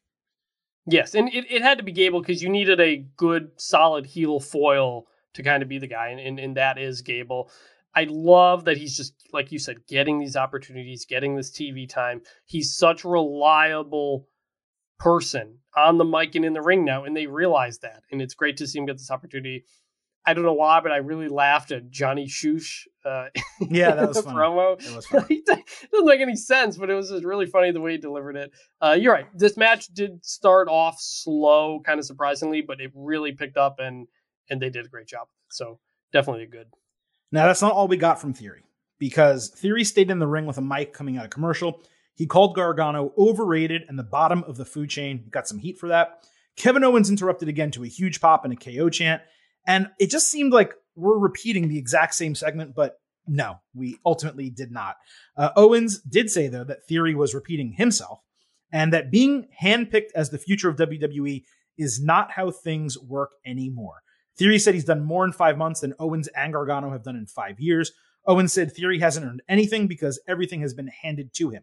He said he knows what that's like because he once had the Universal title handed to him on a silver platter, referring to Triple H interfering in that match after Finn Balor had to relinquish the title and Owens becoming the new champion. KO said he's seen plenty of good-looking guys with potential go nowhere in this industry, and Theory is a dime a dozen, while guys like him and Gargano are special because they have to break through in order to succeed. Owens said he and Gargano are the heart and soul of the business, while people like Theory are the appendix, completely disposable. KO said he hoped Theory is the future of WWE, but from what he's seen, Theory does not have what it takes. KO then cut him off when he tried to respond, and he dared Theory to prove everyone wrong by making his own moments, checking his own ego, and leaving it all in the ring to become the face of WWE.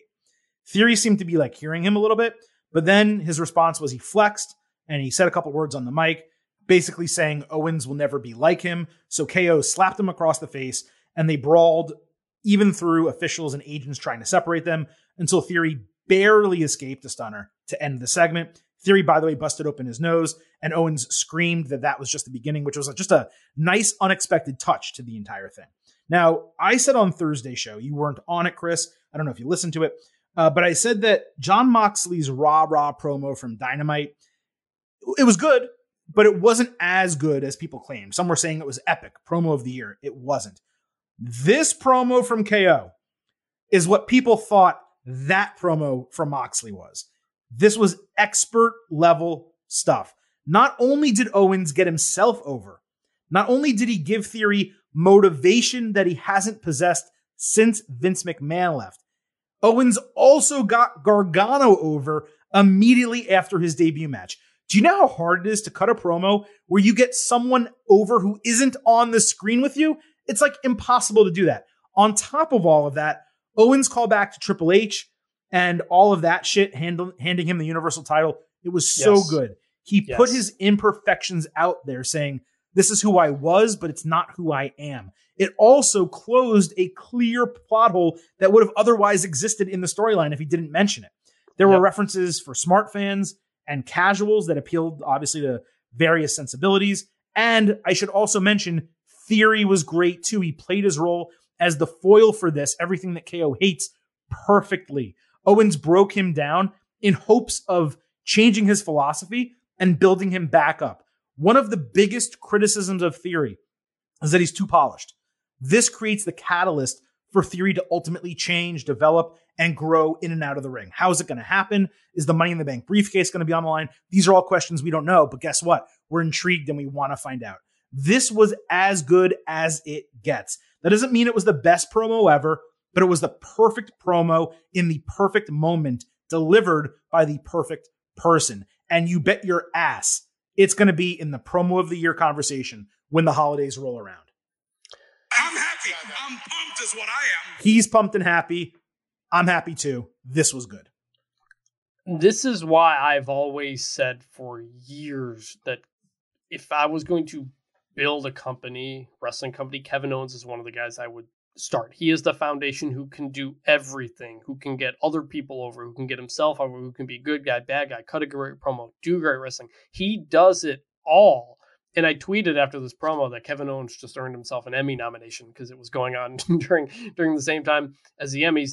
This was perfect. This was exactly what it needed to be. It got everybody over that it needed to. And you mentioned at the end, I wrote it down in my notes. Kevin Owens referencing things that happened in the past is so important because that is rewarding people for paying attention. Yes. And that is what the best TV shows do. Those are some of our favorite moments in Marvel when there's a reference to something Better Call 5 Saul, years ago. Game of Thrones. Yeah. Yes. Like correct. that Succession. It's like, oh, I remember that I paid attention. I'm glad they remember it too. It feels like that was worth my time. And again, yeah, not only was, Kevin Owens literally handed the Universal title, he was handled it by Triple H, like the guy who's in charge of the company now. Right, so who's like, literally in charge right now, right? This is the guy who's like, yeah, like I've made mistakes, I did things wrong, like I learned from that, and you're going down this path. This was perfect. And I still want to see Kevin Owens get back in the title picture at some point. I want him, he got the Steve Austin moment, but he's a guy I always want near the top of the card. He has basically spent his entire time since WrestleMania working to get other people over, and that's kind of the situation here. But this is a spot where he's trying to elevate Austin Theory into that main event picture himself. And so I think it's been a good mix. He's elevating Theory, he's elevating himself, and he's elevating Gargano. He's saying, hey, you know that guy you just saw wrestle? Here's why he's so great. Here's why he's so important. And you like me so much. Here's why he is exactly like I am. So if you like me, you should like him. Freaking tough that, I almost cursed. Freaking tough that is to do? He absolutely crushed it. And by the way, I should also give some credit to Theory, because not only was he good in the moment, as I already said, he had a great short promo on Raw Talk. I don't watch it anymore, but I did see it on social media. I'm going to play it for you because I have a feeling if I don't, most of you won't ever hear it. And this really should have been something that happened backstage on TV, but it didn't. So here you go. Owens, it's so funny because he wants to unveil that I'm just handed opportunities. But let me take you back down memory lane. The Elimination Chamber. I beat Kevin Owens to get into the Elimination Chamber. And then what happened there? I was the only man left in that chamber with Brock Lesnar. And then when I became the youngest United States champion, I defended against a man that has done so many things, so many championships. Finn Balor, I beat him straight up. And then I go on to the Money in the Bank pay-per-view. Starting at the beginning, I defend the United States Championship, and I have an all-out war with Bobby Lashley. He got the best of me. So then what? I was handed an opportunity to go into the Money in the Bank match? Less than 50%. I walk in there. I'm in there with former WWE champions like Drew McIntyre, Seth Rollins, Sheamus, just to name a few. All those guys at the peak of their game. And me, I just had a United States title match. But what happened? That wasn't an excuse. I walked in there and did what I always do, and that's all day. I became the youngest Mr. Money in the Bank, and I'm tired of people trying to downplay my achievements like I haven't busted my ass. I'm the future, and the future is right in front of you, and that is A-Town Down. I mean, outside of the A-Town Down at the end, that was pretty freaking great. Yeah, Austin Theory is very good at this, like this whole thing, and I think people need to remember that. Like, he's not just handpicked. Like, this is a guy who's been wrestling for a long time. He's always wanted to do this. This isn't like Roman Reigns, football player, family. They just put him in the spot. No, this guy worked to get to the spot. He's very good at it. And I'm glad he reminded us of all those things he did. Because honestly, the only thing I can think about with Austin Theory is he's had the Money in the Bank briefcase and lost almost every match since then. So I'm glad they reminded me of that. Like, that was really good stuff. Don't forget, this guy's 25 years old. You know who else is 25 years old? Wheeler Yuta. Okay, they're both very good in the ring. Yuta's probably a little bit better. Who has more charisma? Austin Theory by a gallon. I mean, it's night and day, right? So if you have the charisma, if you have the in-ring talent, and you're 25 years old, you're gonna figure it out. He has all the elements to be the future, like you said in that promo, and clearly the ceiling is exceptionally high for Austin Theory. So I just wanted to give that promo an opportunity to see the light of day, for lack of a better term, because I have a feeling a lot of people will never hear that. Chris, let's keep going here. Seth Rollins opened Raw by getting serenaded thrice with his song from the crowd. He played babyface, kind of like MJF last week, before saying karma struck Matt Riddle and he got what was coming to him. Rollins said he's not interested in a rematch, but he's focused on championship gold as fans chanted rematch. Riddle attacked and they brawled into the crowd until Rollins raked his eyes and escaped. Suddenly, Finn Balor and Damian Priest came out, offering Riddle a spot in Judgment Day, saying he's been held back just like they have been. Fans chanted bro, and they actually played into it, saying that the fans wanted him to join. Riddle said he's focused on Rollins and declined. Balor said maybe Riddle's brain was cloudy because the laws are relaxed in Portland. Great line. And if he didn't join Judgment Day, then he was in their way. Riddle took them out, and it was clear a match would come after commercial break. There was nothing wrong with this, Chris, but to open Raw with a 13-minute promo segment against Monday Night Football didn't really seem like the most exciting decision. It was a lot of talking without much developing or happening. We don't have to grade it separately. I did give it a good if we want to, but I thought it all worked, and I loved Rollins opening Raw. They need to do that more often because he's literally the biggest name on the entire brand. They got to not just focus the show on him more, but feature him more on the show. Well, it's kind of funny because they did have that "Who's exactly the face of Raw" segment, which we'll talk about in a minute.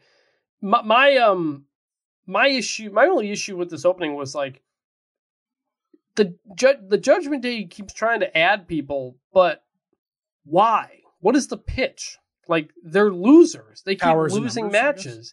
Even when they added Dominic Mysterio, like they had just lost to Edge, and like what is their goal? What are they trying to get to? Is it, hey, Matt Riddle, you're being underutilized, or you're not where you should be. We can get you there. Like it wasn't much of that. I feel like Judgment Day, like, again, I love them together and I think they're great. I thought Finn and Priest were awesome in this. I just think the greater context of like, why would he want to do that? What exactly is the pitch is missing, and it's kind of been missing almost the entire time with the Judgment Day. I don't know. I mean, I really feel like it's been explained. It's not so much that it's missing; it's just that it's not strong. It's the idea of Finn Balor, who's been there for a long time, was the first Universal Champion, has won numerous titles, featured heavily, obviously, in NXT. Damian Priest, who was put on WrestleMania with Bad Bunny, who won the United States Championship with like undefeated for a year on television shortly after getting called up. Rhea Ripley, who was a women's champion shortly after getting called up, had a ton of success in NXT. Granted, after that, things did kind of slow down for her. And granted, things did kind of slow down for Finn Balor and Priest to a little bit less of an extent, but him as well. So it's more like they're in a low zone in their careers, not so much they haven't been given opportunities and haven't been treated well. So I think the explanation is thin, but I don't think it's unclear. I do believe they've articulated it well. I just think it's a thin reason to kind of form a faction. That said, one thing I think people are forgetting about Judgment Day and factions and groups and stables in general, especially when it comes to WWE, is heel factions are not always supposed to be dominant. And a lot of times they exist. So you get a lot of people doing stuff together. You get them on TV more frequently, and you have more reasons to have multiple different matches in a single feud. And that's really what Judgment Day is. We'll talk more about them a little bit later, but just because they aren't dominating the show and winning everything, just because they're not like Hurt Business, where they won the tag team titles and they won the world title, pretty quickly, doesn't mean that they're a failure or that they're not a good faction. I know you weren't saying that. I'm just telling other people. Right. But not every faction's a main event. Not every faction's Evolution or the Shield. They're just not.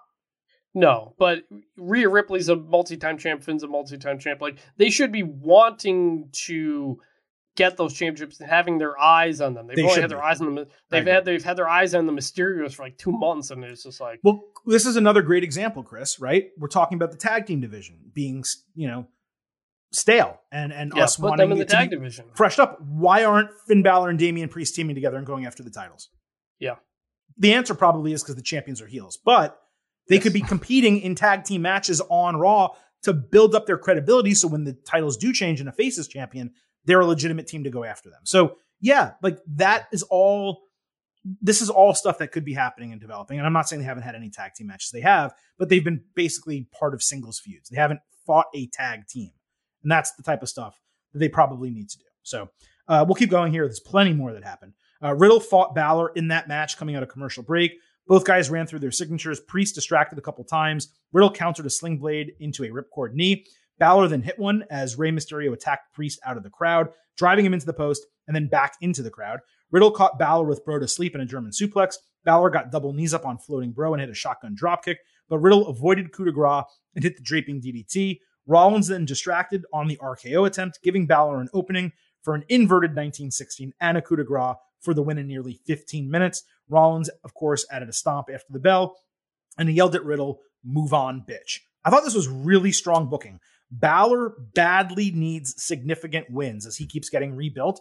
Riddle losing was completely excused, and there was a swerve to the entire thing, with Rey attacking Priest, making us think Riddle would win, only for it to go in the other direction with a second interference. But it was a really solid TV match. It felt like Riddle and Balor never entered a second gear, which is disappointing because they're amazing when they go all out. But besides that, I thought the thing made complete sense. The right person actually won, and it continued the Rollins-Riddle storyline. So this was good. Yeah, like everything made sense. I missed a good chunk of this, but saw the highlights and seemed like everything was good. And those guys are two very good, two at the best of what they do. So, yeah, I give it a good. Later backstage, Rollins said the moment to make his statement passed, and he's sick of Riddle not understanding that he can't just miss if he tries to test the face of Raw. Off screen, Bobby Lashley took exception to that, saying he's the face of Raw because Rollins doesn't have any gold. Rollins said all of the MMA that Lashley's done has reduced his brain power, and while he wasn't initially thinking of Lashley's gold, he wanted a title match next week to determine the face of Raw. Lashley got in his face, and Seth looked really worried. This was a really strong backstage segment.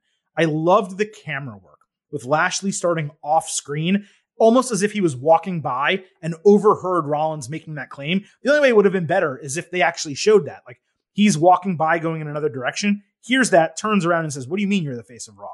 That would have been better, but still doing it this way was good also. It's also a really solid match booking to promote next week. I'm sure Riddle is going to cost Rollins the title. But this was really good. It was really well done. Top face versus top heel next week on Raw. That's a winning combination. And these guys don't fight each other much. They've only fought 4 times since 2018, and 2 of those matches were disqualifications. So I'm definitely excited for this booking, and I just love the backstage segment. It shows that Rollins is going after gold. Riddle has a chance to get involved. Lashley looks super strong with anyone contending that he's not the face of the entire brand. And by the way, Lashley looked dapper as hell. The guy was wearing a vest, a really nice white button-down shirt, glasses. I've never seen him in glasses before. He looked great. Rollins was great, and I'm very excited about booking next week. Yeah, very excited. I mean, that's a heck of a, I assume, main event to book a week out for the next show. So love the interaction. It felt fresh. It felt different. Again, we don't see them together very often. It made perfect sense why it's happening. And yeah, like that's exactly what you want, those kinds of things. So if we're grading that, that's definitely good.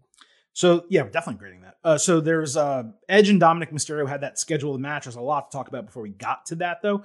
Dom said during a taped promo in a blacked out room with multiple camera angles that he was only ever known as Rey's son until turning on Edge, and now he's going to finish what he started. Dom said it's too bad that Rey's disappointed because it's his life and he's done living under the large shadow that his dad casts.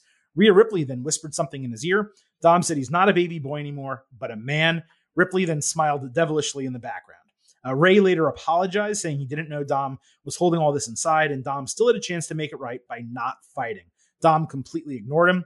Ripley then walked up telling Rey that Dom isn't his little boy anymore, and Poppy knows best, referring to her, which is so cool. Rey later begged Edge for one more chance to get through to Dom. Edge said, no, this needs to happen, and it's better that he does it than his own father doing it. Then he apologized in advance for theoretically destroying Dom.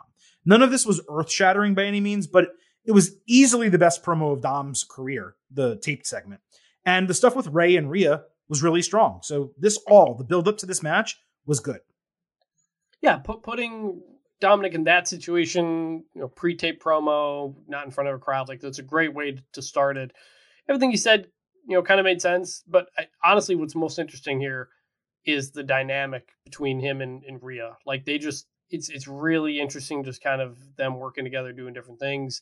Edge's explanation on why you did do things made sense. So yeah, look, I still think the Judgment Day should have won at Clash of the Castle, but in terms of where it's going now, it's definitely good. Agree on both points there. Dom had solid entrance music. Edge dominated him early. Dom pleaded while calling him Uncle Edge, but he didn't buy it. I thought that was pretty cool. Ripley took out Edge's knee behind the referee's back. Dom hit three amigos to light boos. Ripley held his ankle to prevent a superplex, with Dom hitting a frog splash for a near fall. Edge came back with execution, but Dom countered the spear into a half crab on the injured knee. Edge countered into an inside cradle, locked Dom in the ropes with his arms, and then beat on him for 2 different 5 counts. He went to spear Dom in the ropes when Ray jumped in the ring to stop him. Priest then pulled Ray out of the ring and threw him over the announce table. As Balor runs down, looking like a no-limit soldier, he attacks Edge for the DQ in 15 minutes. Ripley slams Edge in the knee with a chair, and then Dom does it 4 more times before they put Edge's foot on a chair and had Balor hit coup de grace into the knee to end the segment. This was a disappointing match. There's no way around that. But I loved the heel faction finish. It is so refreshing that Triple H is getting behind them and creating a real stable that is just wreaking havoc and injuring people. Very Attitude Era-esque and far different from the actions of what we see from like all the 3-person groups that we've had in WWE over the last 5 or 10 years. This is even different from how factions operate in AEW. They very rarely just go after someone to injure them and hurt them and eliminate them. If you have constant numbers advantages and you're heels, you're supposed to do stuff like this. You don't need to win all the matches, but you need to show your dominance, and they got to do that here. I also love how Balor is using the coup de grace now as a weapon and injuring people with it. It gets the move over, it's getting him over, and then you add his victories in the ring on top of that, and you have a nice package all together. Very, very smart. Again, the match was nothing special, but I liked the finish and the match story so much that I am giving it a good. Yeah, yes on the finish. This is what I said at the beginning, which was we need the Judgment Day to look strong and kind of be in a strong position. They are now coming out of this Raw, but they have been before. Like we've seen them, beat down Edge and do some other things before, and then they lose the next match. So like I'm not like all in on it yet.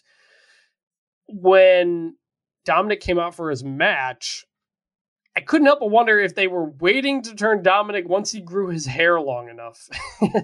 And that when it would be fully slicked back, he would look completely different. Because he does now, but he has been slowly growing that hair out, which I know the mullet is kind of a Gen Z style. But I had wondered if what was kind of taking so long. So match was whatever. I like the beginning of it, where Edge just like bull rushes them, and it's just like we're not messing around here, kid. Like, I'm here to teach you a lesson. Right. I very much got that sense from the way Edge started out that match. The post-match beatdown, it was fine. I was just like, I feel like I'm seeing Edge getting beat up every 2 months. And like, I'm just like, is Edge out again now? Or is he going to be gone for another 2-3 months because he's hurt? I feel like this is happening over and over again. Every time he takes a break, they literally write him off with an injury. And it's just like, how about he just disappears one time? Like, you don't have to write him off every single time. That part felt repetitive. I got what they were doing, but just in the context of what we'd seen over the last few months, it's just like, we're doing this again now? Okay. And also, how long is he going to be out, right? Because you have to imagine he shows up for Blood Money in the Sand Crown Jewel, which is not that far off. So, like, they injure his knee to keep him out for 6 weeks. Is that the angle that they're doing? Like, so yeah, it's not perfect. Yeah, but it was good. But yeah, I just wanted, those are my notes on it. No, those are good notes. I agree. Let's move over to the women for a segment here, or extended segment here. Raquel Rodriguez and Aaliyah fought Toxic Attraction on SmackDown in a non-title match. Toxic got a short promo explaining they got the match because it was set up for the tournament and they never actually got to do it. Aaliyah got singled out quickly after the bell. Rodriguez got the hot tag, hit the fallaway slam, corkscrew elbow on Gigi Dolan. JC Jane tagged him. Aaliyah speared Gigi to kind of eliminate her out of the ring, and Raquel hit the Tejana bomb for the win in 5 minutes. If Toxic is going back to NXT, this was 100% fine. If they are a call-up, I'd much rather have seen them against a different women's tag team to let them get a win and start 2-0. It's nice that the titles are back, but divisions are real. When matches happen not involving championships, the champions, or the number one contendership. That's the next step for the women's tag team division, because right now, the only time we see those matches is when one of those 3 elements is involved. This was bad, mostly because it was short, it was mediocre, the match wasn't that good, and it was basically pointless at the end of the day. agree on all counts. It was kind of a waste of time, and I don't know if Toxic Attraction is up or not, or what to think of them or not. They've kind of, they had the injury. They've kind of just been up and down for the last couple of weeks. It's kind of weird. I get you want to get the champs a win, but this is bad. So over on Raw, we had the Women's Tag Team Championship. Aaliyah and Raquel Gonzalez defending against Damage Control. Backstage, Bayley called attention to Aaliyah pinning the wrong woman in the tournament final. So they did ultimately make that kayfabe, which I guess is appreciated. Raquel pressed Aaliyah and threw her outside onto the challengers. Aaliyah later seemed to sell like a real injury. She was also singled out, doing basically nothing for a very long stretch of the match. Rodriguez got a hot tag and dominated. Aaliyah tagged back in and got flipped over Raquel powerbomb style into Dakota Kai. Io Sky flipped herself and Raquel over the top rope outside on a Hurricanrana as Aaliyah tried a distracted roll-up on Dakota, but that failed. Aaliyah then hit a springboard X Factor, but Bayley threw Kai's foot on the ropes. Raquel went to take out Bayley when Io hit her with a moonsault. Dakota then caught Aaliyah with a flip-over backbreaker to win the titles in 12 minutes. There was a pyro celebration at the top of the ramp after the bell.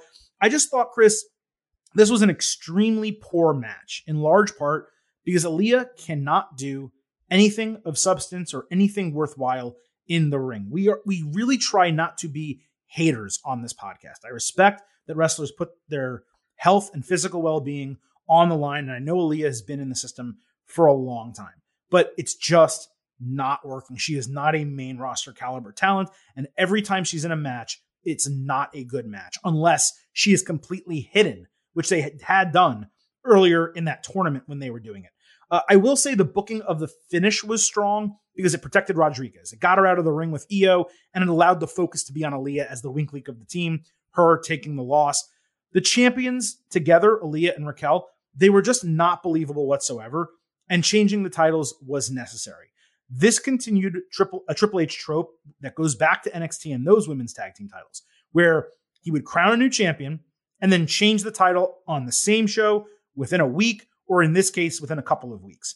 If they were going to be champions so soon anyway, Damage Control, I don't see the purpose of giving the titles to Rodriguez and Aaliyah in the first place unless they're going to be a long-term tag team. And if they are, then okay, then the tag team was established by them winning. But if they're doing that, that is a huge albatross to put on Raquel's neck, Aaliyah being the albatross. So I hope that's not the case. It would have been far more impactful in terms of building Damage Control to crown them as the champions of the tournament right off the bat. But they are champions now. The booking was fixed, and that's appreciated. It was a poor match, but we saw something that was bad earlier when we just mentioned the tag team match on SmackDown, and I have something that I'm going to call ugly later. And in comparison to either of those, this was not bad or ugly. So I'm saying good because the booking was right, the title change was right, and they protected Raquel. But in the ring, did I like what I saw for 12 minutes? No, I would say 9 minutes of that match were, beyond forgettable. They were just not good. Yeah, I just couldn't help but think, like, what's the point of this? Like, why not just have Damage Control win before? Like you said, if Aaliyah and Raquel are going to be a team, like, okay, and you're right, I have seen this a lot in NXT, and I generally don't like it in NXT. So, yeah, I think the match was kind of what I think I'm giving this a bad just because it was it made a lot of stuff feel pointless before, and the match wasn't great. And like, I'm glad they won. They should be the champs in the end. It was a weird path to get there, and it wasn't a great match. So what's your grade on this? Bad. Okay. And only other thing before we kind of move on a little bit, is it just me, or is something not quite hitting 100% with Damage Control? Like, I think we were all excited to see all three women back. But Dakota and Io, they seem like maybe they have a lot of ring rust, or they're just not used to working together. They aren't really clicking as a team for me, and it just feels forced to a degree. I'm not saying it's bad. I'm not saying I don't like it. I still like Damage Control. I like all three women, but it's not going as smoothly as I expected it would.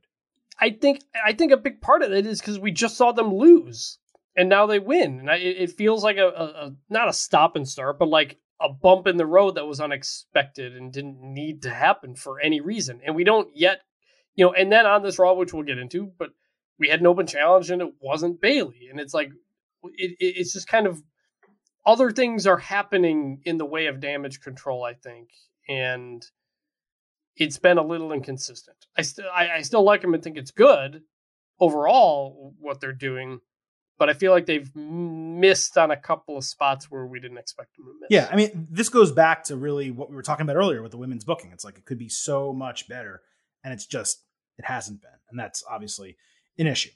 So we'll get to the Bianca Belair stuff in a moment. I want to stay with SmackDown, or I guess go back to SmackDown. We had a fatal 5-way elimination match for the number one contendership for the SmackDown Women's Championship, which is currently held, of course, by Liv Morgan. So in that match were Ronda Rousey, Sonya Deville, Lacey Evans, Natalya, and Xia Li. Before the match, Michael Cole announced that Rousey was disciplined internally for her actions last week because Adam Pearce took their dirty laundry public. Now, I saw some people on the IWC, Reddit, Twitter, saying this was a shot at AEW.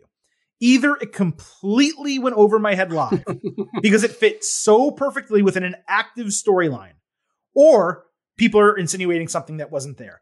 AEW is having a third-party investigation, not necessarily an internal investigation. They haven't really said anything on the record about it either.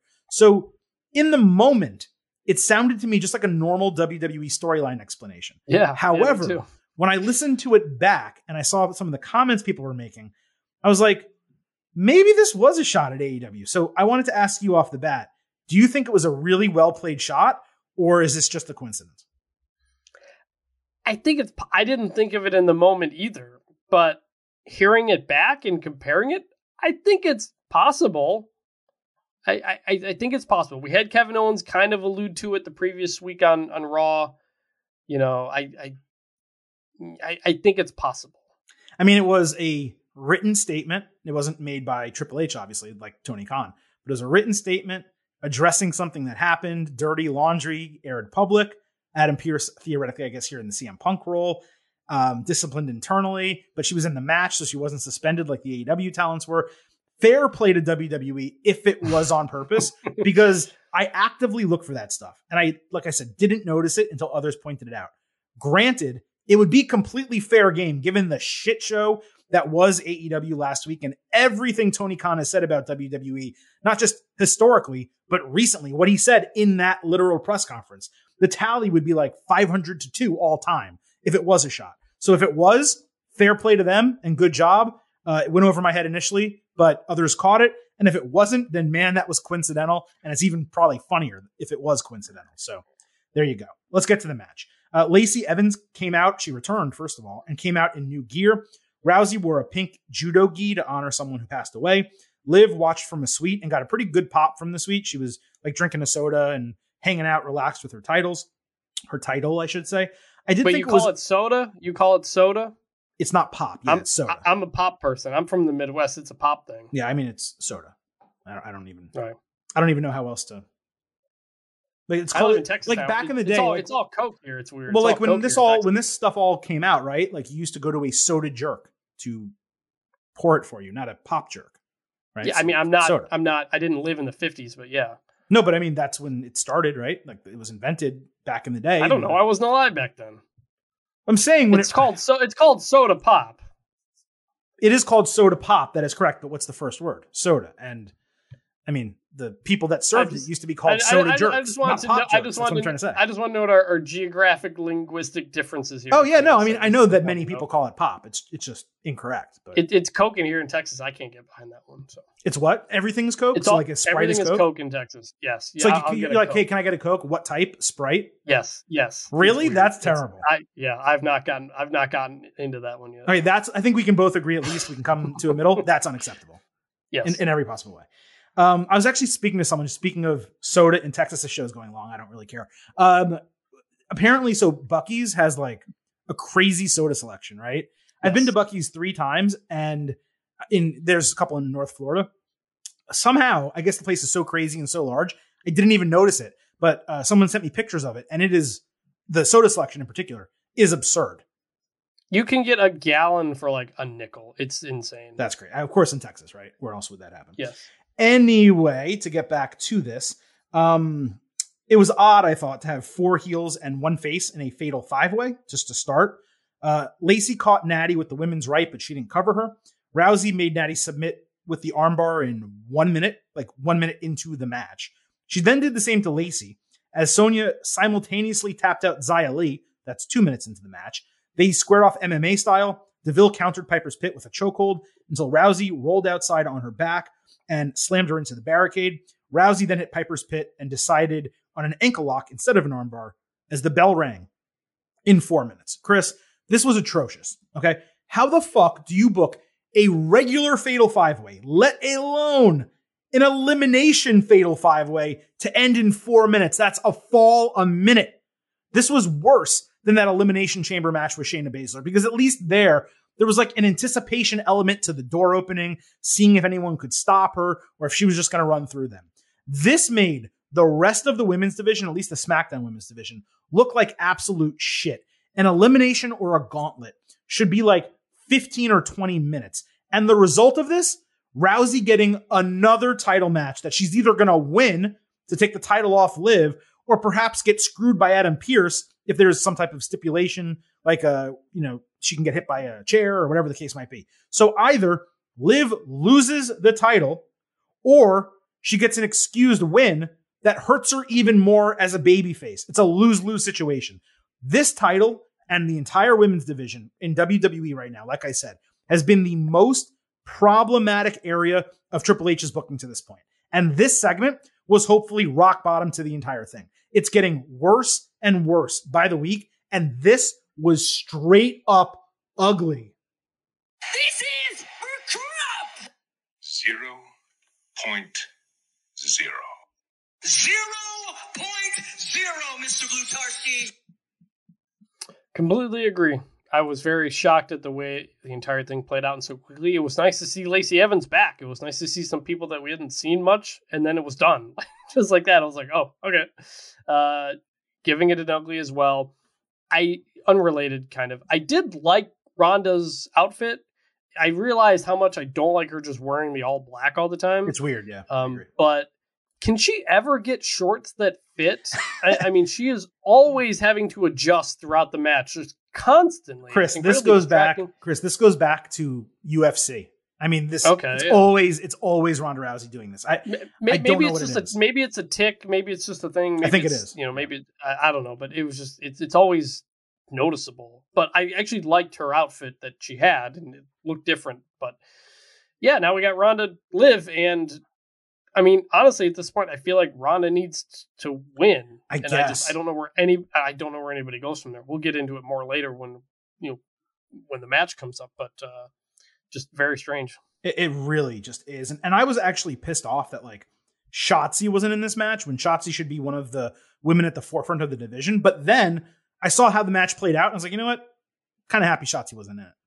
I don't want her losing in 1 minute to Ronda Rousey. It's freaking ridiculous, Moving from this, Shayna Baszler backstage dapped up Rousey for the win, and she wished her luck. Rousey appreciated it, but said the only thing better than winning is revenge, and she's ready whenever Baszler wants to break some bones again. This is what Rousey should be doing, moving away from the main title picture and focusing on becoming a tag team with Baszler. Something different for a change. Why not put Shotzi in this match, have it be a real elimination match, let her win after 10, 11, 12 minutes, and put her over as a number one contender that Liv can beat while defending the title at, guess what? Extreme Rules. What does Shotzi love doing? Extreme Rules matches, street fights, all that type of stuff with weapons. It was the perfect possible thing. And then you have Rousey here with Shayna Baszler developing as a tag team and maybe eventually going after the women's tag team titles. Something different. I would love to see these two go on a rampage of all the women's teams and maybe take the titles at like the Royal Rumble or something like that. That is how you elevate a division, by creating a real team with a big star. They did it with Sasha Banks. They've done it a couple times. They did it with Naomi and, of course, Bayley. Both of them were stars, although Sasha's a bigger star. They have a chance to do it again right now with Ronda Rousey and Shayna Baszler. It will elevate Baszler. It would put Rousey in a great position. Instead, Rousey's challenging for the title for absolutely no reason, the singles title.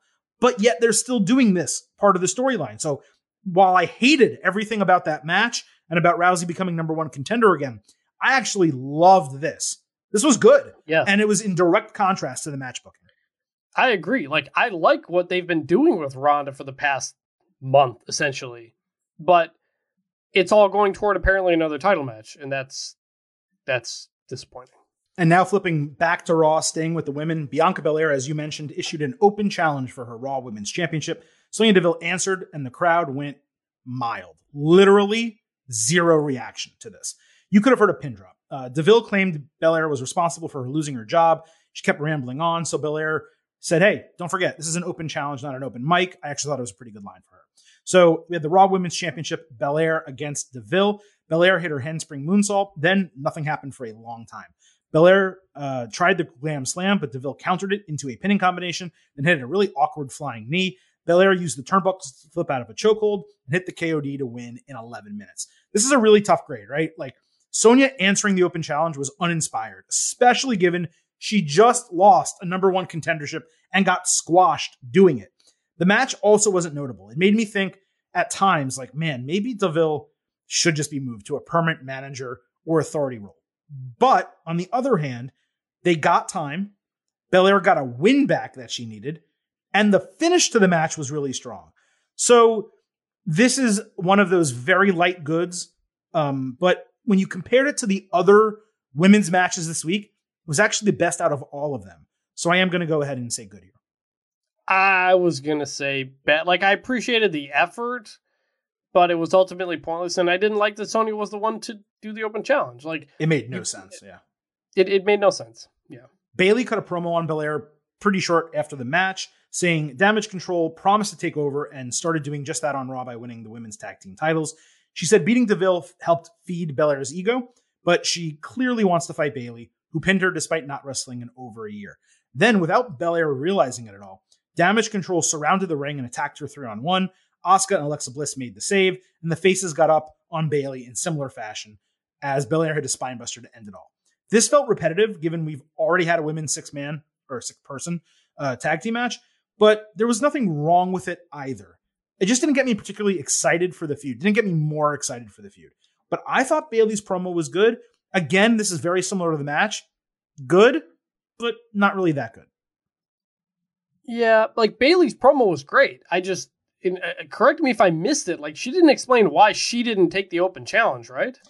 No, I think she just kind of felt like Belair already wanted to fight her, so she didn't need to. She can get a title match whenever she wants. That's what she mentioned last week. She's like, Belair's like, let's go now. And Bayley's like, I'll fight you when I'm ready. So why should she be rushed into it on Raw? That's probably why. Yeah, but you knew the open challenge was coming. She should have, like, they've done open challenges and explained why certain people weren't there to do it. I'm just like, let's just get to Bayley Bianca. Like, well, they're going to save for the pay-per-view, obviously. I know, but just like, they're not quite one-on-one feuding it. We've got 6 women matches. We've got Sonya involved. I'm just like, we got to start this build here. I don't even know what day is Extreme Rules. I haven't even. Oh, it's probably a Saturday, which is going to kill me. But yeah, I believe it is a Saturday. But it's like this month. It's in September. It's October 8th. No, it's we got time. October 8th. Okay. Yeah. But like, I just, again, what I said before, just it feels like Bianca's just been spinning her wheels for a long time now, and I think I'm just kind of antsy for her to get into something that's her and Bayley, and instead it still feels like factional feuding or multi-person feuding, which I get because she's in a division, because she's in a thing, but like, we've seen Drew McIntyre take on a faction. We just saw Edge get beat up by a faction. Like, we can just do Bianca versus Damage Control. Like, I don't know. I mean, she needed someone to get her back.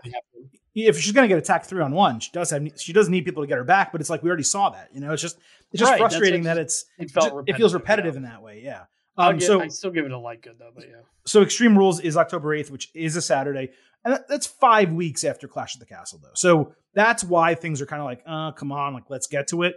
You know, fair play when it comes to that, but they do need to get the move on with we talked about it on the show. We're not going to repeat ourselves.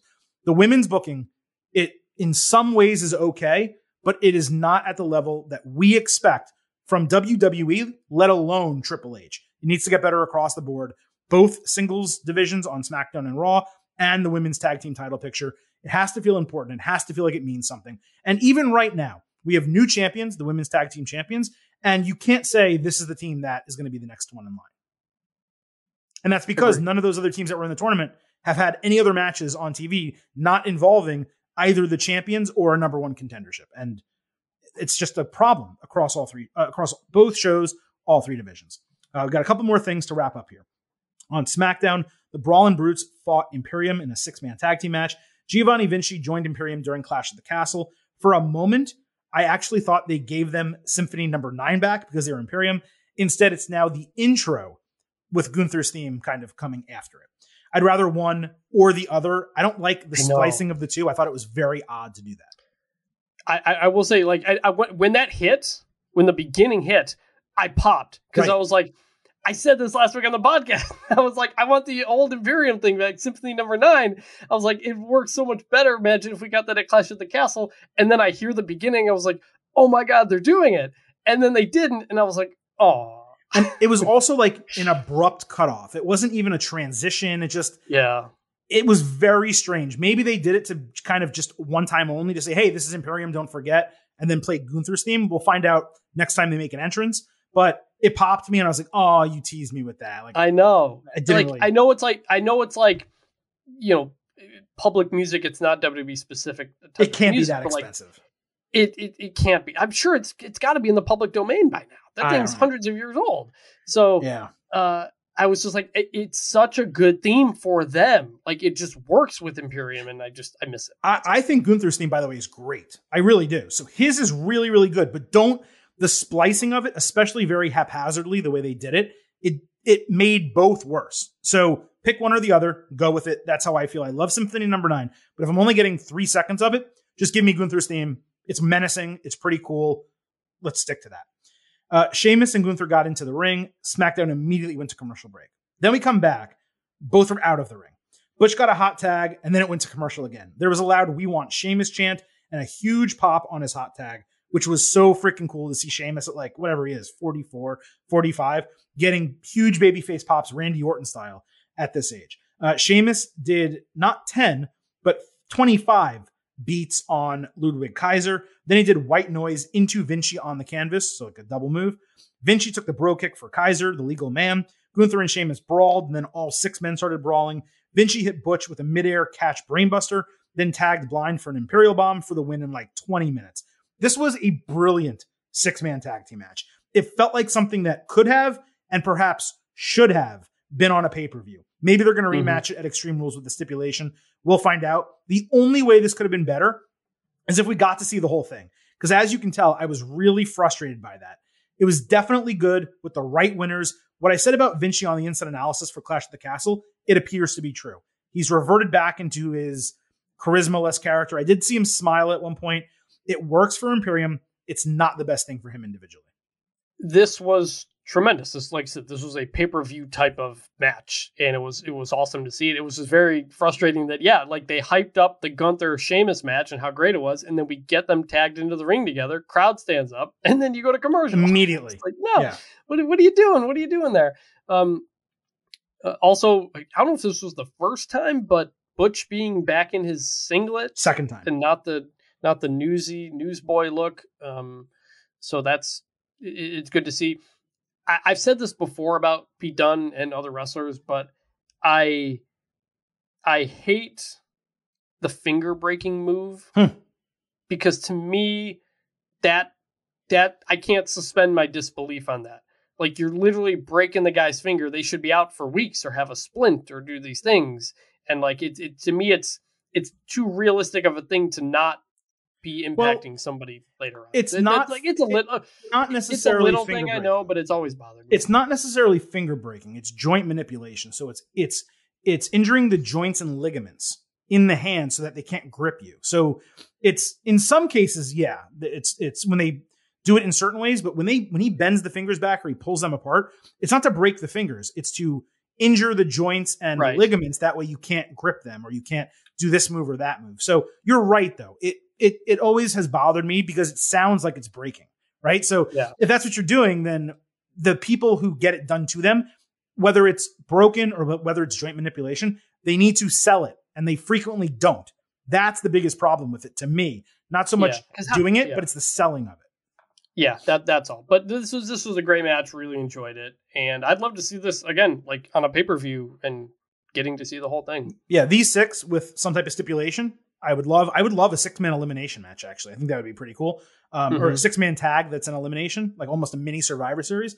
That could be pretty cool. On your note, Pete Dunne or Butch, I should say, went back to the singlet in the singles match with Ludwig Kaiser right before Clash of the Castle. So it's the second time that we've seen him in it. And as I've said before, you don't have to call him Pete Dunne. Call him Butch Dunne, and it works. It's better. Everyone's happy. Whatever. Also, I had one more cool side note before we move on. Everyone in this match was European. United Kingdom, Ireland, Austria, Germany, and Italy. I think Cole remarked that Vinci is the second Italian ever in WWE. I presume Santino Marella, right? Was the other one? Yeah. So I just found that interesting and pretty cool that everyone there was European. That's cool. The Miz was dressed up in a suit in his house for a sit-down interview before a premiere that he and Maurice were attending. Maurice and their kids interrupted. The kids were having fun with him. Maurice was talking to him before the interview started, with Maurice reassuring Miz that he, quote unquote, would never make it past their security and into the house, and that they could still go to the premiere safely. The interviewer said Dexter Lumis twice. That got Miz really angry, and he still refused to share details. Then he ended the interview, and as he ended it and was walking out of the room, Lumis's face appeared in one of the windows behind him. They jumped into, I think it was a G-Wagon, and drove off. And then when the camera panned back to the house, Lumis was inside the house drawing, and he held up a caricature of Miz, Maurice, and their kids. This was such a cool way, Chris, to flip the home invasion angle on its head. Usually, someone gets confronted or attacked, or they feel threatened. We saw it with Seth Rollins and Edge, where he went into his house, obviously. Stone Cold Steve Austin and Brian Pillman back in the day. Here, they had no idea he was ever there, and they're not going to know he was there until they get back home after the premiere. Really good storytelling and extremely well executed. I'm a big fan of take it outside the ring, take it outside the building, and give me vignettes. And Triple H loved to do this with NXT 2.0, or NXT and NXT 2.0. Jeremy Borash is the guy who does it with NXT all the time. I that was one of my favorite parts of NXT always, was that there was a world outside the ring. And this was a great way to do that. I love the concept of the premiere, the kids, like all that stuff. Like, I know last week, I think I was just kind of like, why is this Lumis thing still going on? Where is it going to? What exactly? But this was super creative and entertaining. So definitely a good. Also, look, let's just be candid. Anytime we get Maurice in a black dress on TV, she's got me saying, hey now! It's a worthwhile segment. The Street Profits and Hit Row fought Maximum Male Models and Los Lotharios. This was on SmackDown. Angelo Dawkins got an incredible hot tag with a Tope con Hero. Top Dollar teased the crowd that he was going to do a Tope also when Maxine Dupree jumped on the ring apron to stand in his way. He caught Mansois flying off the top rope, with Hit Row delivering heavy hitter for the win in 8 minutes. The crowd absolutely loved this, and it all made sense to me. Hit Row started cold. WWE gave them the rub from the Street Profits. I thought Strowman was going to destroy all of them here, so I'm glad that didn't actually happen like it did on Raw. It's never surprising when a Profits match is enjoyable, but I didn't think this 8-man with these teams would be so good. I repeat, Maximum Male Models is getting over. The single finger tags, the catwalk offense. It's just so freaking good. It's campy. It's ridiculous. It's Zoolander adjacent. It works. I love Maximum Male Models. Completely. And I'm glad Max Dupree's back and involved in all that. Nothing more to say about the match other than unrelated to this, but it's about Top Dollar. During Monday Night Raw, they played a Sunday Night Football commercial that used Cult of Personality. and Top Dollar tweeted that he ran from the kitchen to his screen because he didn't know what was going on, which I thought was funny. But I know a lot of other people noticed that going on during Raw. Not really relevant that, but it included Top Dollar, so I just wanted to bring What's funny is on my personal Twitter account, during the Packers game this past Sunday, Rodgers was really, really pissed off. Aaron Rodgers, that is. He basically, not only does he not have his great receivers that he had previously, Davante Adams went to the Las Vegas Raiders, and Scantling went somewhere else. I forget where he went. But long story short, Rodgers doesn't have his receivers anymore. He has a bunch of basically no-name guys and Alan Lazard was injured and not playing. So Rodgers was frustrated. He was angry. And you could tell, like, this is the type of guy, and we've known it about Rodgers in the past, who's going to go off on a tangent in his post-game press conference. So I tweeted a GIF of CM Punk saying, hey, here's a preview of Rodgers. So I tweeted that out. It got, shared, heavily shared. And then someone with a more popular Twitter account basically tweeted out the same thing about an hour later, and that got shared everywhere. And then I'm watching Sunday Night Football and I see the CM Punk, or not CM Punk, Cult of Personality play as they're talking about how Aaron Rodgers is divisive and you either love him or you hate him and blah, blah, blah. And I'm like, I'm not going Barry Horowitz and I'm saying that I started the entire thing, but I will say on Sunday, I tweeted it. I didn't see anyone else tweet it for like 2 hours. I happen to believe that person took it from me. And then NBC made it part of their promo package for Sunday Night Football. So I'm not saying it, but I'm kind of saying it. I just want to put that Look, I'm old and I'm tired and I work with children is a great meme potential there. And I think that was the most important thing that came out of that press conference. One other important thing, Chris, speaking of maximum male models, I want to play for you a WWE, they call it a digital exclusive, a social media promo or segment that happened that we didn't see on TV. And I want to hear what you think of what Max Dupree had to say here. We just cannot let this happen again. Gentlemen, you have to pick those chins up, lift those chiseled chins. I've been here before, and unfortunately, a couple too many times. And in that process, I have learned you have to go through the...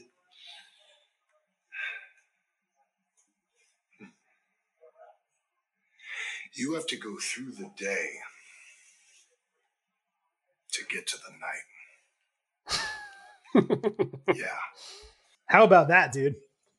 It's coming back, man. How about that? It's coming back. The name that we all loved and enjoyed.